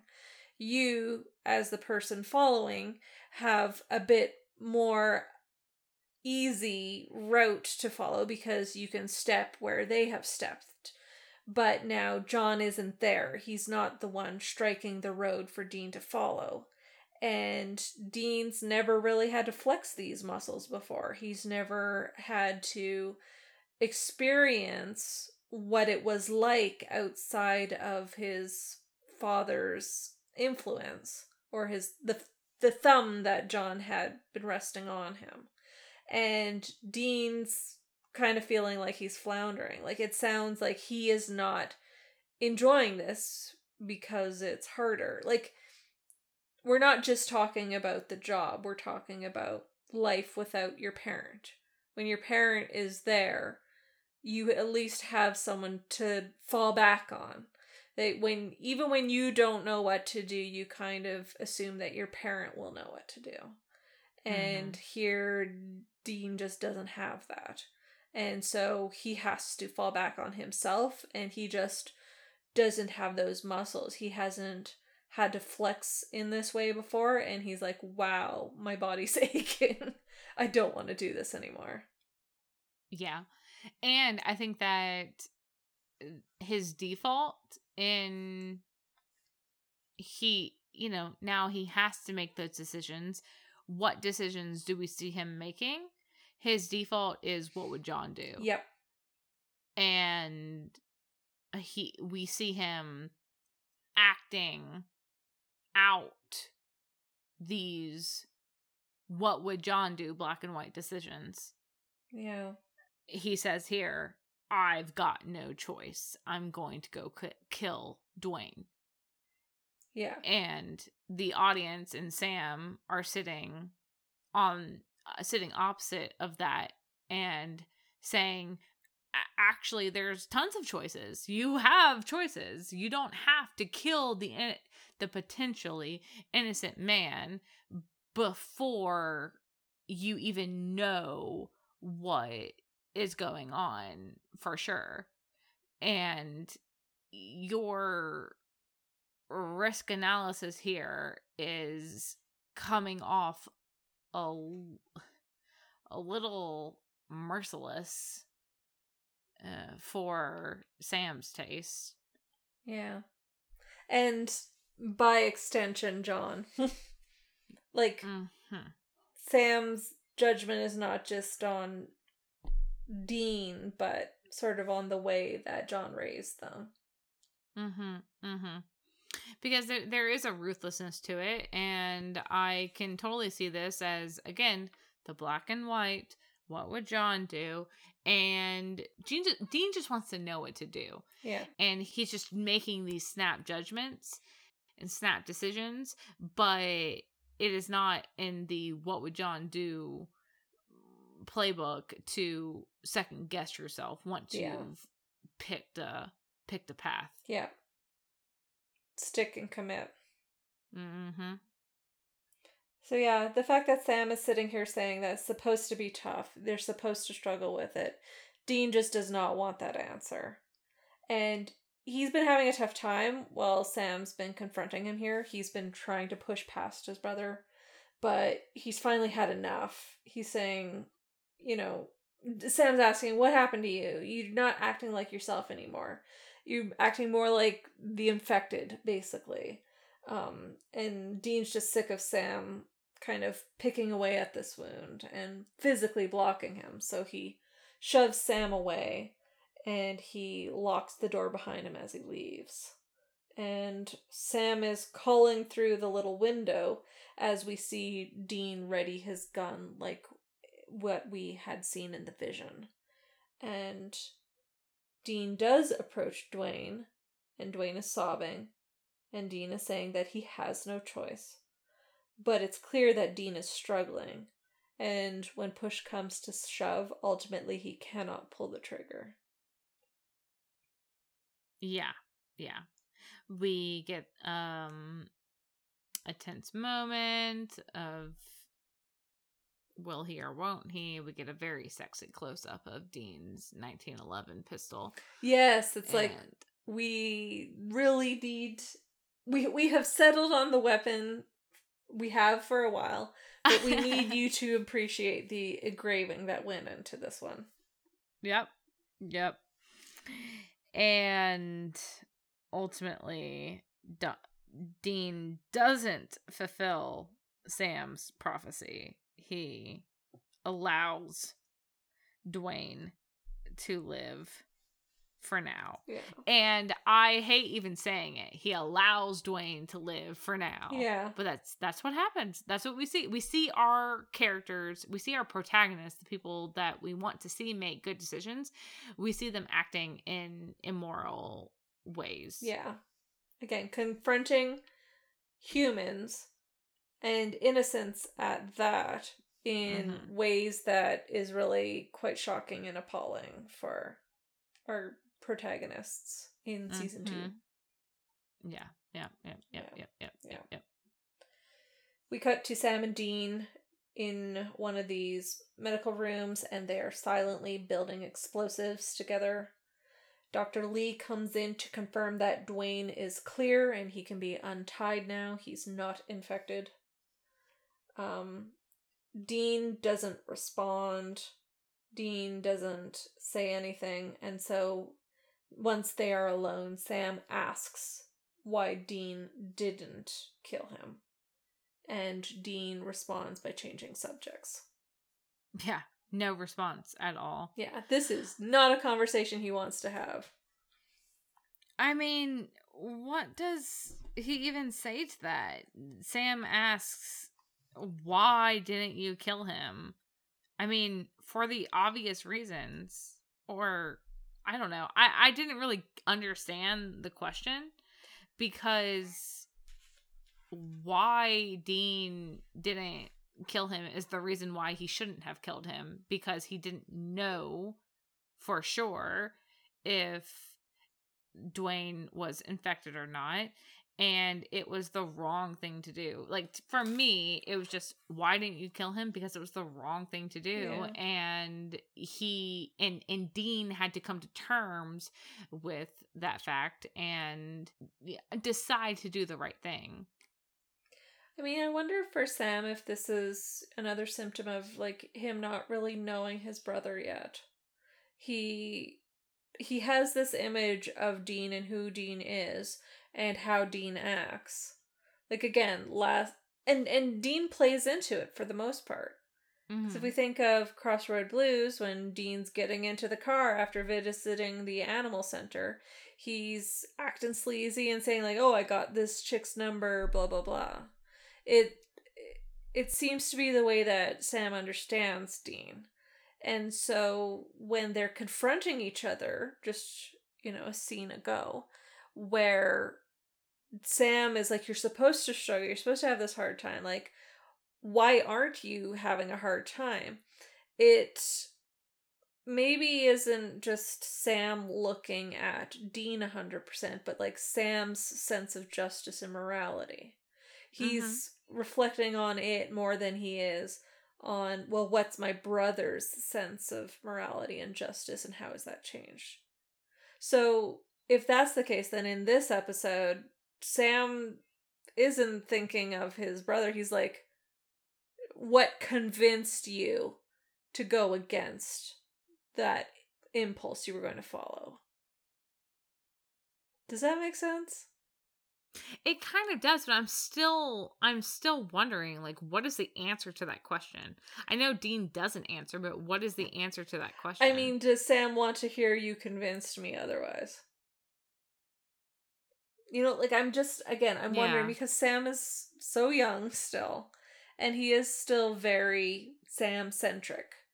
Yes. That I don't know if he's really thinking about Dean in this moment, or what he saw Dean in a black and white manner. Like, this is what Dean's going to do. And the fact that Dean didn't do it is a curiosity to him. I don't know. I know, I agree. It feels very...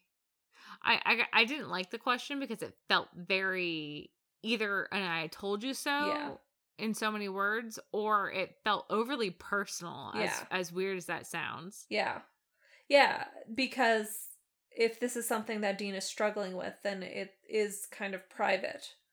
Because Dean seems to have in this moment at least a little bit of shame response. He's not acknowledging Lee when she comes in. He's not making eye contact or anything. So it's like he feels ashamed that he came so close to killing an innocent person. As he should. Yes, as he should. But then to have Sam be like, wow, so why did you change your mind from killing that innocent person? Like, obviously that's a very ungenerous thing to say, like, or ungenerous towards Sam to treat, for us to discuss it like. But it is very like, wow, you seem to be struggling right now. Do you want to talk about it? It's like, well, let Dean come to you in your own time. Yeah. I don't think that's ungenerous at all. Here is Sam saying, so why didn't you kill the innocent man? I mean, I don't know, Sam. Why not? Didn't the question answer itself? Right. Yeah. Yeah. I think that overly personal is why it rubbed me the wrong way. Not because Sam is always trying to get Dean to talk about what's up with him. Yeah. But why didn't you kill him is different from, so can we talk about what's up with you because you were about to do something horrible? Yeah, exactly. That's very different. Like, that's not walk me through your thought process of this specific moment. It's more of a, how are you doing? What are you thinking? Mm-hmm. Yeah. Mm-hmm. Do you want to talk about it? Yeah. Anyways. So, since Dean changes subjects, he's saying, we're running low on alcohol. So Sam gets up to go to the dispensary and retrieve more. But when he goes inside, Pam follows him, and she locks herself in the room with Sam, and then Slow-mo attacks him. She cuts them both. She smears her blood into the wound she put onto Sam, and Dean is too late. He breaks in and shoots her, but this blood exchange has taken place.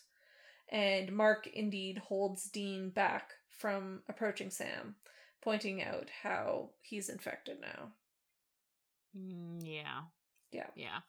Pam says, I've been waiting for this the whole time. Yeah. And I'm like, you had to have had an easier moment. And I thought it was interesting more in that, not that we explore this in any way, but there's that hive mind that seems to be taking place where Pam to say, I've been waiting to get you alone. It seems targeted, and I think it is meant to be actually targeted towards Sam. Yes. And it's a little bit more like insight.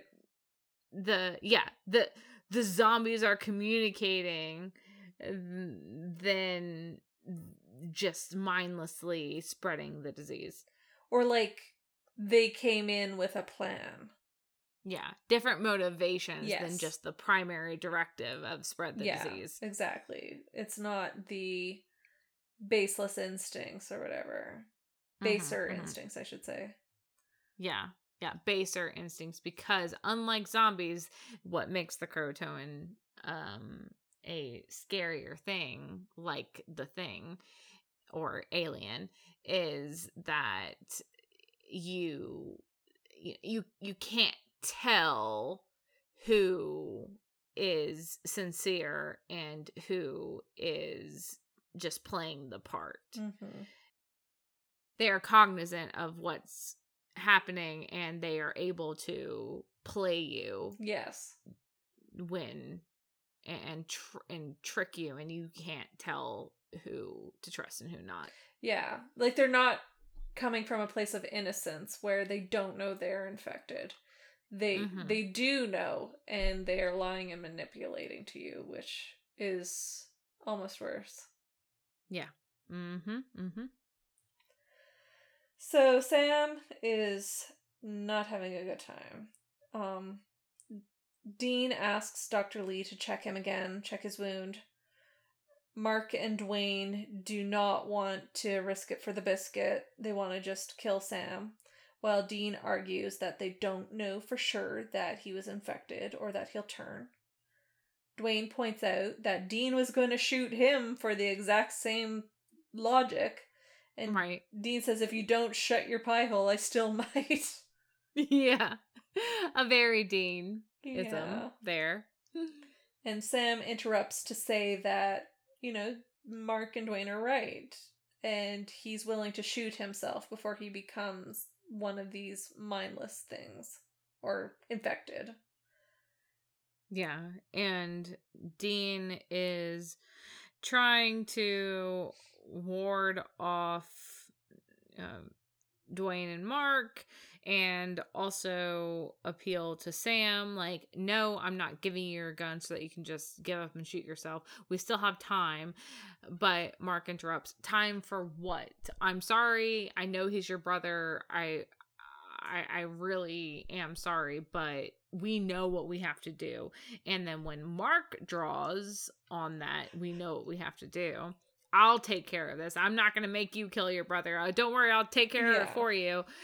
Dean also draws on Mark and demands that he put the gun down. And if you make a move on my brother, then you'll be dead before you hit the floor. Yeah. And this is the moment, all this back and forth. Sam then butts in. Dean, no, they're right. Just leave me to die. This is where I wrote in my notes. Poor Dr. Lee. Yes. There's a lot of testosterone in this room. Yep. She's like, Pam, why'd you have to be evil? Why'd you have to be evil, Pam? Come on. I mean, now I'm all alone. No. So, Sarge is like, well, if you're not going to kill him, what are we supposed to do? And Dean responds by tossing Mark his keys and telling him to get the fuck out. Yeah. Take Dwayne, Dr. Lee, the three of you go. And what? Yeah. If they go, then what about you, Dean? Dean is determined to stay with Sam through to the end. Yeah. No matter how Sam is telling him to go, Dean remains. Mark even is like, yeah, the dead guy has a point. Yeah, you don't have to stay. Don't do this. Come with us. Mm-hmm. What's the point of you staying and dying? Yeah. But Dean just says, I'm not leaving my brother. And Mark, I don't know, Dean and Mark share a look, and it is just understood that Dean is not going to be budging on this. Yeah, he's resolved. Yeah. So the men leave, but before Dr. Lee goes, she thanks both Sam and Dean.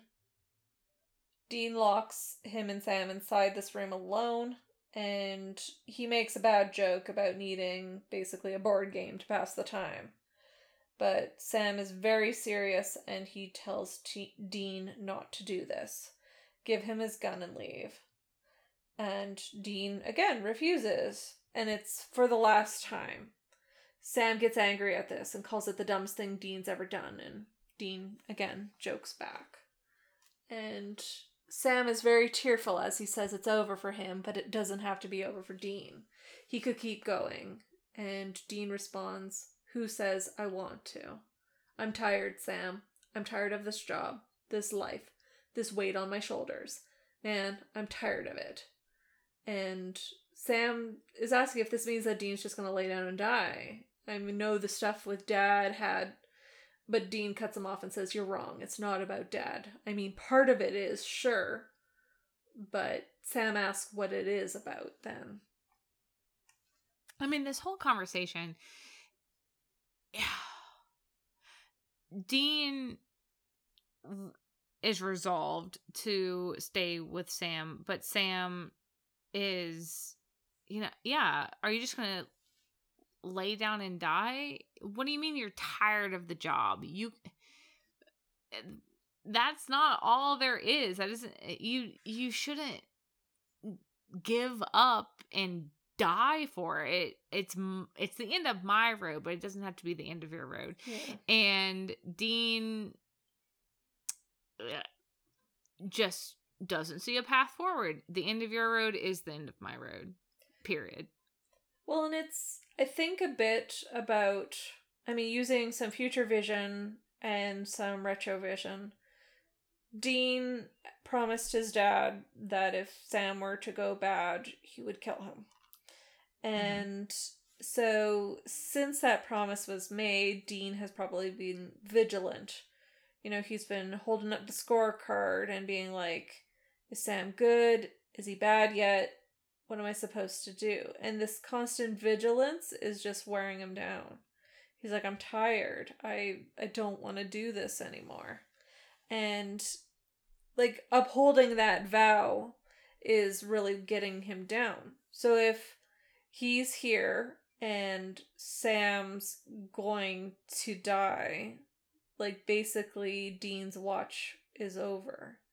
He doesn't have to do that vigilance anymore. But it's my God, he spent all of that time and energy and it got him here. he's going to outlive his brother. And that fucking sucks for Dean because that's not how he wanted to spend the last of his time with them together. But again, where in all of that does I want to die come in? Because we're not talking about Dean. I don't know. We make the conversation like Dean's tired of the job. We make the conversation. We can extrapolate this conversation that this weight on his shoulders is that John's final words to Dean and this constant vigilance, Dean needing to believe that Sam is not evil and he's not going to break bad, but constantly worrying that he will and that he will have to kill his brother. But like, Dean wants to die here. He wants to die with his brother. And that is something that unfortunately becomes very familiar with Dean as we go with him through the years. He has Dean and suicidal ideation go hand in hand. But this is the first time that I don't know.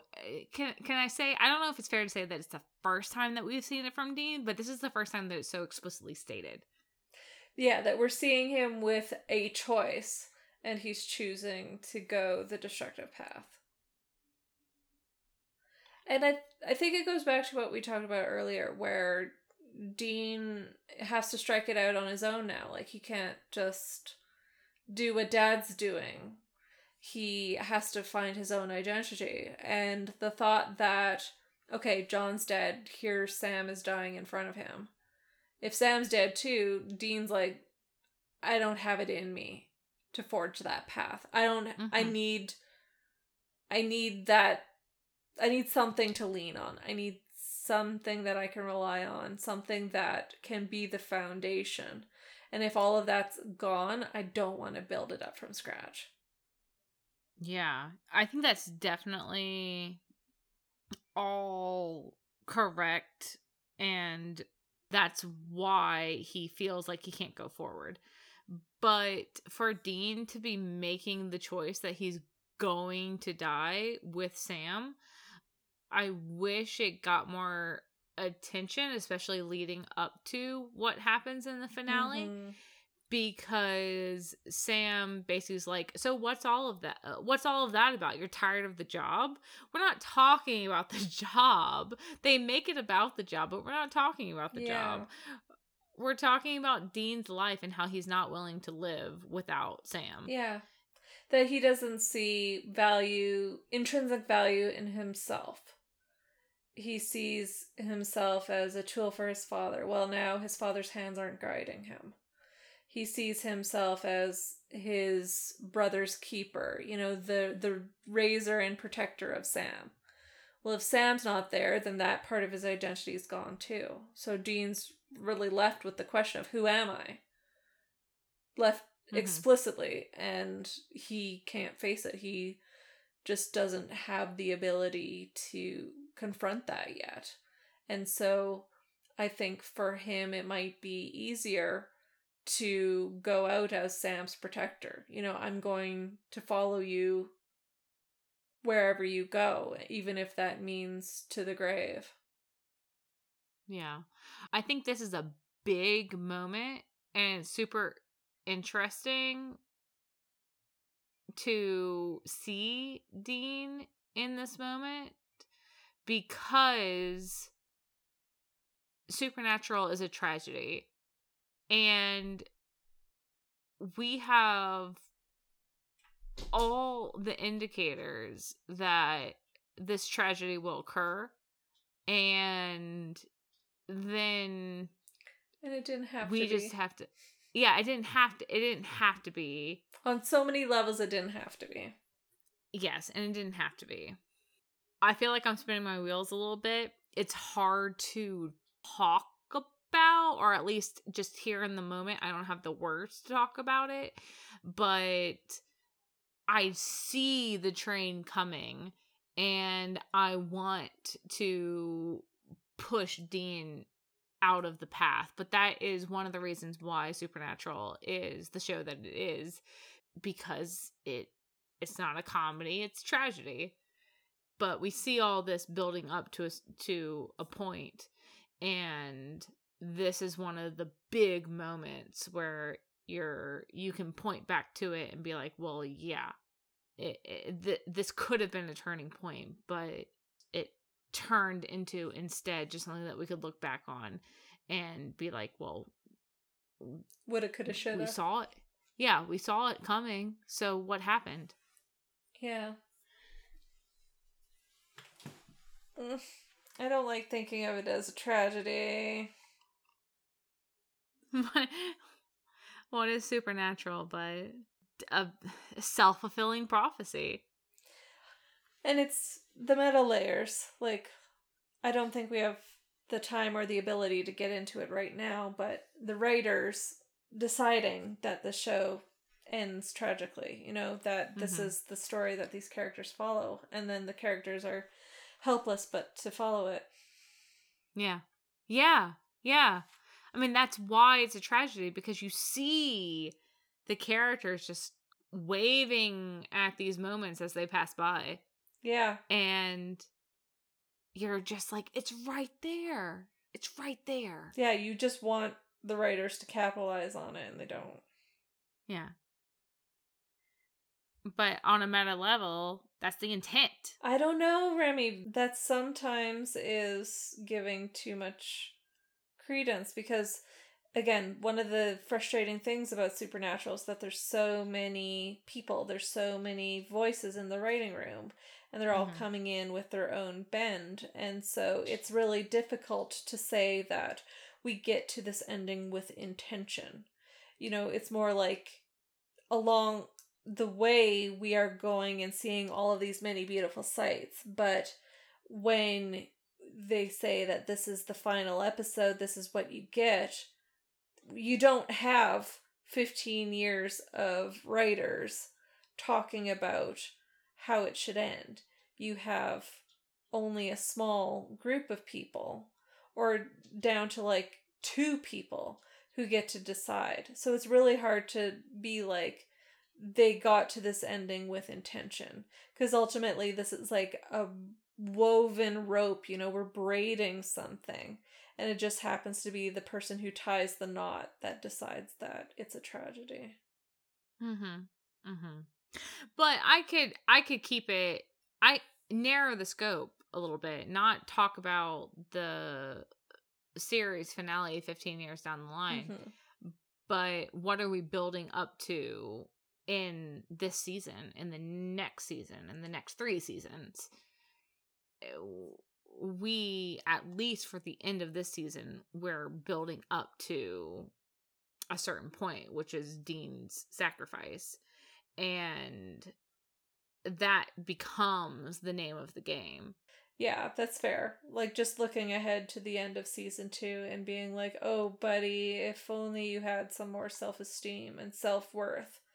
There's so much suffering you could avoid. Right. So this is a very alarming sequence of events that's going down. Yeah. But it's odd. Odd is maybe not the right word, but we're just along for the ride, and we see this happening. We're like, oh boy. Yeah. Oh boy. Yeah. And this is season 2 Supernatural, so we're just, I don't know. Again, I don't have the spoons for it right now. I get you. But on a meta level, there are many deep-rooted issues that are coming out here that are in no way being addressed. Yeah. And indeed are going to be extrapolated into later episodes, like you said. So when Sam asks, what is it about really then? Dean's not able to answer. There's an interruption. A door opens and footsteps approach, and Dr. Lee tells Sam and Dean to come and see something. And indeed, outside on the streets, the town is silent. All the infected have vanished, and they are the last 5 people left. Yeah. We go to the next scene, which is Dr. Lee clearing Sam of infection, saying that his blood is clean, and Sam just does not understand how. He was exposed after all. But she doesn't have any answers for that, and even more so, Dr. Lee has looked at the Tanner samples and was shocked to find them clear of sulfur. It's like the virus itself vanished. Yeah, not only is Sam clean of the virus, the Tanner blood also has left no trace of the virus. So it's almost like you said, when the infected disappeared, the virus itself vanished as well. Yeah. We go to the morning now. Mark and Dwayne are packing up a truck, and they are heading southbound. They ask Dr. Lee to come with, but she plans to go to the next town over and get the authorities to come back here. And, if they even believe me, it's the type of attitude she's going into this with. No trace left behind, as we hear in a couple of minutes, but it's crazy. It's insane. Yeah. Dean here is like, man, I'm gonna lose sleep over this one. I feel like this is the one that got away. Why here? Why now? Sam, why were you immune? Yeah. I'm like, hello, 1,000 people just died. Yeah. Or vanished. Like, this should be a mystery appearing on international news. Yeah. And beyond that, Dean, I feel like you should be a bit more, and Sam, you should be a bit more concerned or torn up over the fact the one that got away, like 1,000 people just died and you were in the thick of it, and you're just like, oh well. Yeah, this sure stumped me.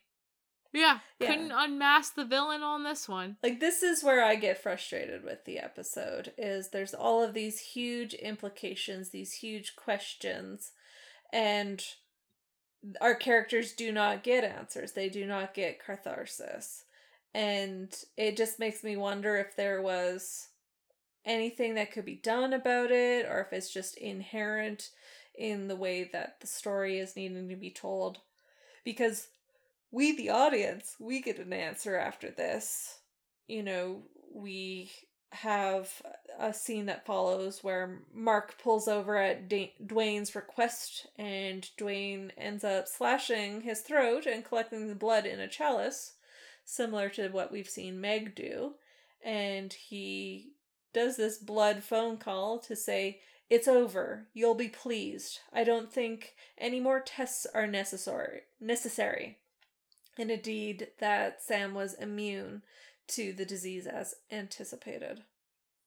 Yeah, as expected. Yeah, so this is what is given to the audience, but our characters, the surrogates for us in the story, they have no clue, and they're not going to find out. It just is going to be like, well, shucks. And like Dean says, keep them up at night. I wanted more struggle. I'm okay with them not finding an answer. I'm okay with them losing sleep at night over this, but I wanted it to be heavier than this. Like, there's so much rushing, it feels, that happens. Sam gets infected, immediately everyone leaves. Sam and Dean have a conversation, and then it's like, everything's fine right after that. And it's like, there was room to languish in there. Like, there was room to really revel in what the tropes give you. And instead, we go to, everything seems to be fine. And then, it looks like Sam is fine. And then, what happened? I guess we'll never know. Yeah. And this is like 3 minutes. Yeah. Like, it is Speedy Gonzales. It really is. It is this huge loss of life, and there are huge implications of this thing that happened to this whole town, an entire population. Mm-hmm. And they drive off into the sunrise and drink beers. Yeah, they drive off into the sunrise and drink beers. They could have done the whole rest of the season off of this. Yeah. No, we're just gonna go find the next ghost. Yeah. Not try to figure out what happened to an entire town of people. Yeah. And, like, again, that's where I'm like, this episode, I just need a little bit of icing. I just need a little bit of sprinkles. I need a little bit more to make me say I love it. I really like it. I think that it is really good, but we've covered at length sort of the shortcomings, I feel like, is in it, and the ending and the way we just kind of wipe our hands of it and move on is one of them. Yeah, again, I definitely feel like the last 15 minutes are very, very weak compared to the first half of the episode. Yeah, I'm with you there. So yeah, Sam and Dean drove off into the sunrise. They are parked riverside drinking, and Sam takes the opportunity to ask what Dean was talking about when he said he was tired of the job, and not just because of John. Dean says to forget it, but Sam presses, and Dean, again, tries to change the subject by saying that they should go to the Grand Canyon or to Hollywood. Take a break from it all. Why can't they live their life and forget their responsibilities for a while? Yeah, why do we have to have all the responsibility? But Sam just keeps poking, and he's trying to assure Dean that whatever he's carrying, they can shoulder it together. And Dean breaks a little bit. He says he can't tell Sam. He promised Dad. Right before he died, he told Dean something about Sam. And Sam asks, what? What did he tell you? And we zoom in and end on Dean's face as he is unable to answer. Yeah, 2 very dramatic close-ups. Yeah. On Sam and then Dean, and that's the episode. Yeah. We wrap there without hearing yet what Dean has to say about what John had to say. Yeah. And, like, it's wild to me that Sam is here. He just heard his brother being like, I'm tired of the job. Like, basically, I'm tired of life. The night before. And now his brother's like, can we take a break? Can we, like, go to Hollywood and try and sleep with Lindsay Lohan? And Sam is like, no, talk to me about our responsibilities. It's like, dude, I thought that you recognized that Dean's in a real bad way and, like, maybe needs that assurance that, yes, he can take a break. Yes, he can put that burden down for a bit. Why do you have to push him up to the edge in this moment? Exactly. Talk about those opportunities, waving at the opportunities as they pass us by. I just could not believe it. It's so shallow. It's so forced that we have Sam here asking Dean, what do you mean you're tired with the job? What's up with that? Wait, you want to take a break, a vacation? Where's this coming from? What's up with you? Like, what, Sam? Yeah. Like, it puts Sam in such a negative light because it makes Sam, again, very Sam-centric. It's like he wasn't registering how badly Dean was struggling, but he registers it enough to bring it up later. And then Dean mentions, Dad said something about you, and Sam's like, let's push. something about me I need to know. And, like, whether Dean is ready or not, Sam is, and that's the most important thing to Sam in that moment. Yeah. Yeah. He wants to know what's bothering Dean more than he wants to help solve what's bothering Dean. Or, like, help Dean, period. Yeah. Yeah. He wants the knowledge more than he wants to give comfort. And I'd be interested to see where we go picking up from this moment, because I'm pretty sure that Sam just takes off. Yep. Yep. He takes off, uses a fake name, tries to chase down another special child. And I'm like, you leave Dean in this condition. Like, Dean's mental state is not great and has not been great. Like, the recap itself told us he's erratic and getting volatile. And then you're like, well, this upsets me. Goodbye. Exactly. Oh, that makes me salty right at the last minute. Okay, look. But, again, it's this forced misrepresentation of the characters because that's what the narrative demands of them. It's similar here, I feel, for Sam as what we were seeing with the whole I have no choice situation with Dean. I don't know. I'm a little bit like, Sam is still, he acts very young. He acts very self-centered. So I'm like, it does feel a little in character. But what troubles is the flip between, what do you mean you want to quit, to, like, oh, here you are telling me, like, you need a break from responsibilities, and I don't care. Yeah. I think that certain parts of this, I think that Sam kind of pushing Dean to the breaking point and keying in on, wait, Dad said something about me? What do you mean? What? Tell me. That makes sense for Sam, where he is now a dog with a bone to chew. He has keyed in on something else and has completely dropped the thing that he was originally pursuing, which was trying to help Dean. The thing that wasn't in character for me is the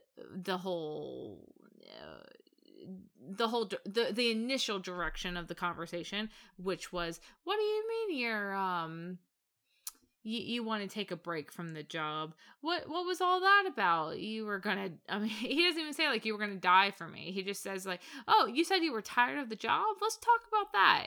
Like, no, that is not the that's not the real issue here. But that's the one that we decided to go with. Now, it would have been even more dramatic if the thing that Sam was pressing in on, prying with Dean on, was, so what made it okay? What's up with you where you were going to sacrifice yourself just to stay with me? Like, that's not okay. Yeah. Were you really willing to die with me instead of, wow, do you not like the job? If they had focused more on Dean's disregard for his own life instead of what he was saying about how he's tired of the job, then Sam dropped it like a hot potato to be like, wait, what do you mean? Wait, what do you mean Dad had something to say about me? What? No, tell me, what? I feel like that would almost be worse because you have, like, hey, Dean, are you suicidal? And then, oh, wait, this is about me. No, it is worse. But if that's, and I think that that's not the point that the writers were trying to make. It is worse, but it would be more dramatic, is all I'm saying. Okay, I gotcha. Yeah, I don't think the writers are necessarily trying to paint any characters in a negative light right now. It's just the implications behind Sam honing in on details about him are supposed to be positive because as our main character, of the two main characters, we're supposed to be most invested in the mystery around Sam. But as Dean girls with chronic SBN brain rot, I shouldn't say the word Dean girls, but like, we have favoritism, and I feel like it's obvious. It becomes an unfortunate side effect of that Dean's suffering just gets ignored, and he has to become a vessel for information that Sam wants. Yeah, and Dean girl or not, it's not like, I'm not saying that Sam is acting in this way because I don't like Sam. I'm saying that Sam is acting in this way, or I'm positing that this is Sam's characterization because that's the interesting thing to do. It's more interesting that Sam is this young, flawed, self-centered character that doesn't really understand that Dean is his own person and not just the father figure that Sam doesn't understand as a human. And at a meta level, that is, to see Sam acting in that way, or to I shouldn't even say cast Sam in that negative light, because it's not necessarily casting Sam in that negative light. It's not intended as negative. It's all interpretation. Right. It's definitely not intended from the writers as negative, but it's an interesting interpretation of his characterization to see the flaws in his character. I feel like that's generous for me. Like, I think, again, this scene is meant to be a teaser for the next episode to get you to tune in. And they just wrote what they needed to get us there. Well, yeah. Okay, we'll leave it there. I mean, I'm not saying you're wrong. I'm just...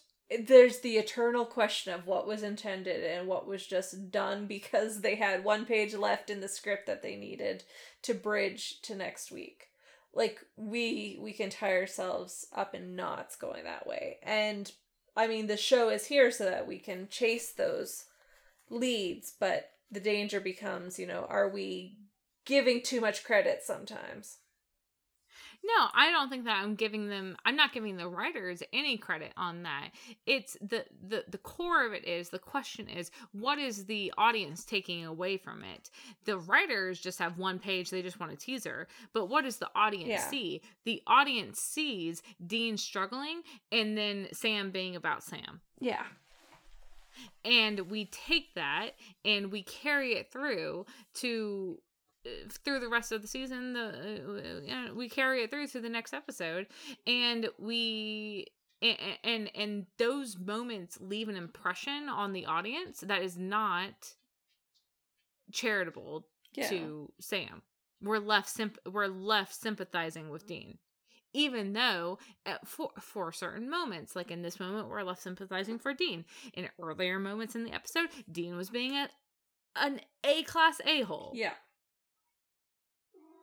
So that is what I mean by it's interesting to analyze the different levels of not only what was intended by the authors, but what the audience is going to be taking away from scenes like that. Yeah.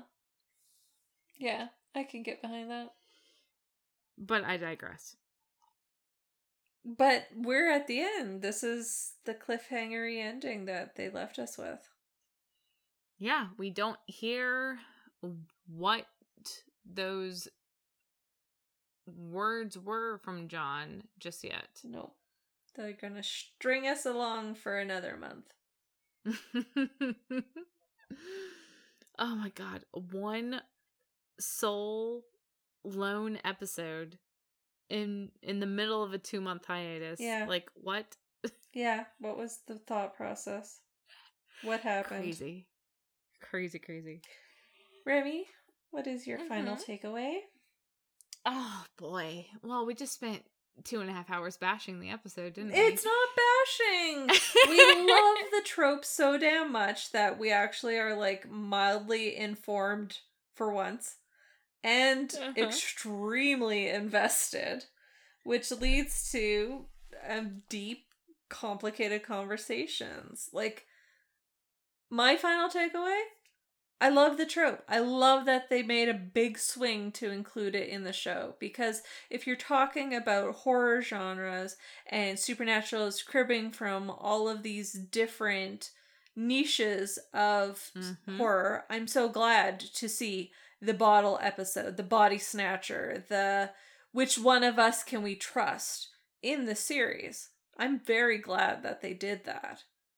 My only wish was we had more time to explore it at the level that me, an obsessive for this type of show, would truly just watch these 2 episodes over and over again.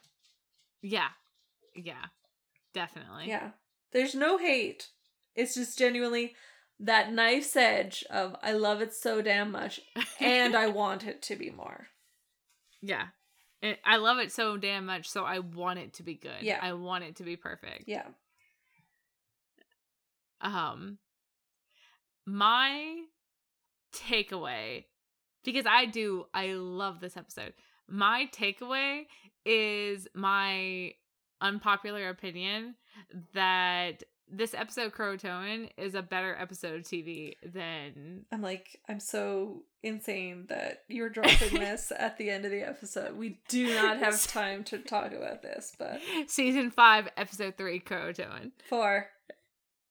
Episode 4.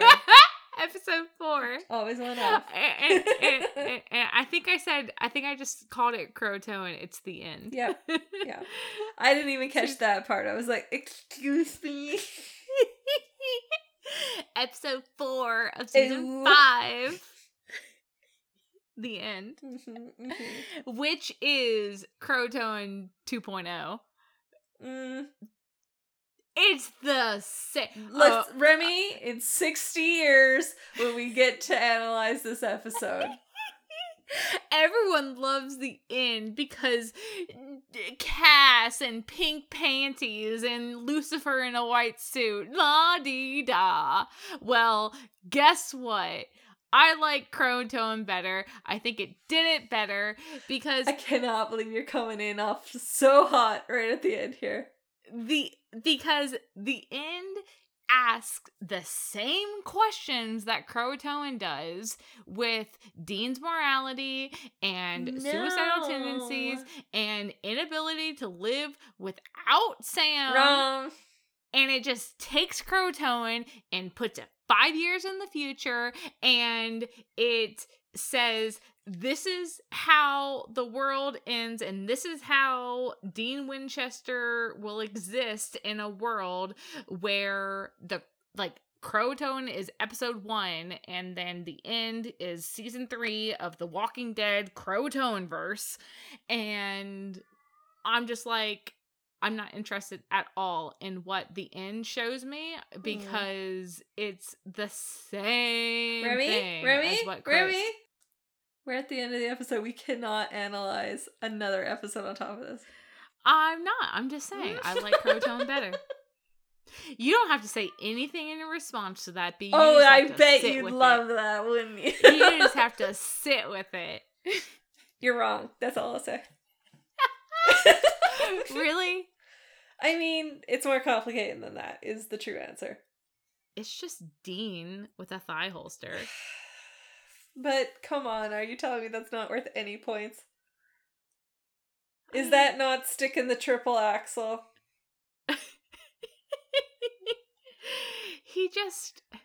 It's the same Dean that I'm seeing in this episode here. I'm pulling a veto. We cannot. No more. I like Croatoan better. Okay, you're welcome to.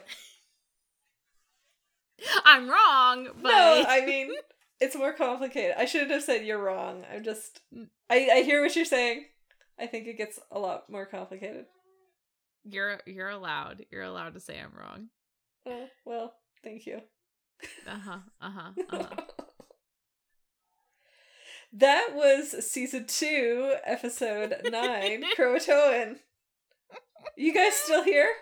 You made it? You guys are gonna hate me. They hate me. They all hate me. Why would they hate you? I can hear the boos from a week and hundreds of miles away. Here, I'll add my own hot take. I don't like the fan fiction episode. Ooh. Yeah. I'll just toss that one in there. Throwing a steak after you threw a whole, I don't know, cadaver. I'm like, please pay attention to this instead. Goodbye. I just like this episode. I mean, it's a good episode. I like this episode too. Yeah. What are we talking about next week? Yeah. Next week is season 2, episode 10, Hunted. Or Hunted, if you prefer. That's what you said. Hunted! Hunted! Hunted! Okay.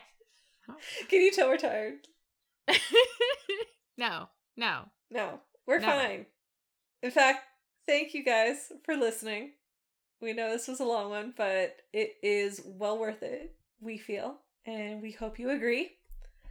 If you would be so kind as to leave a review on whatever service you are using to listen to our podcast, that would be incredibly appreciated. It helps us get an audience. We're really small. We're doing this as a labor of love, and we do really appreciate having you listeners with us. Yes.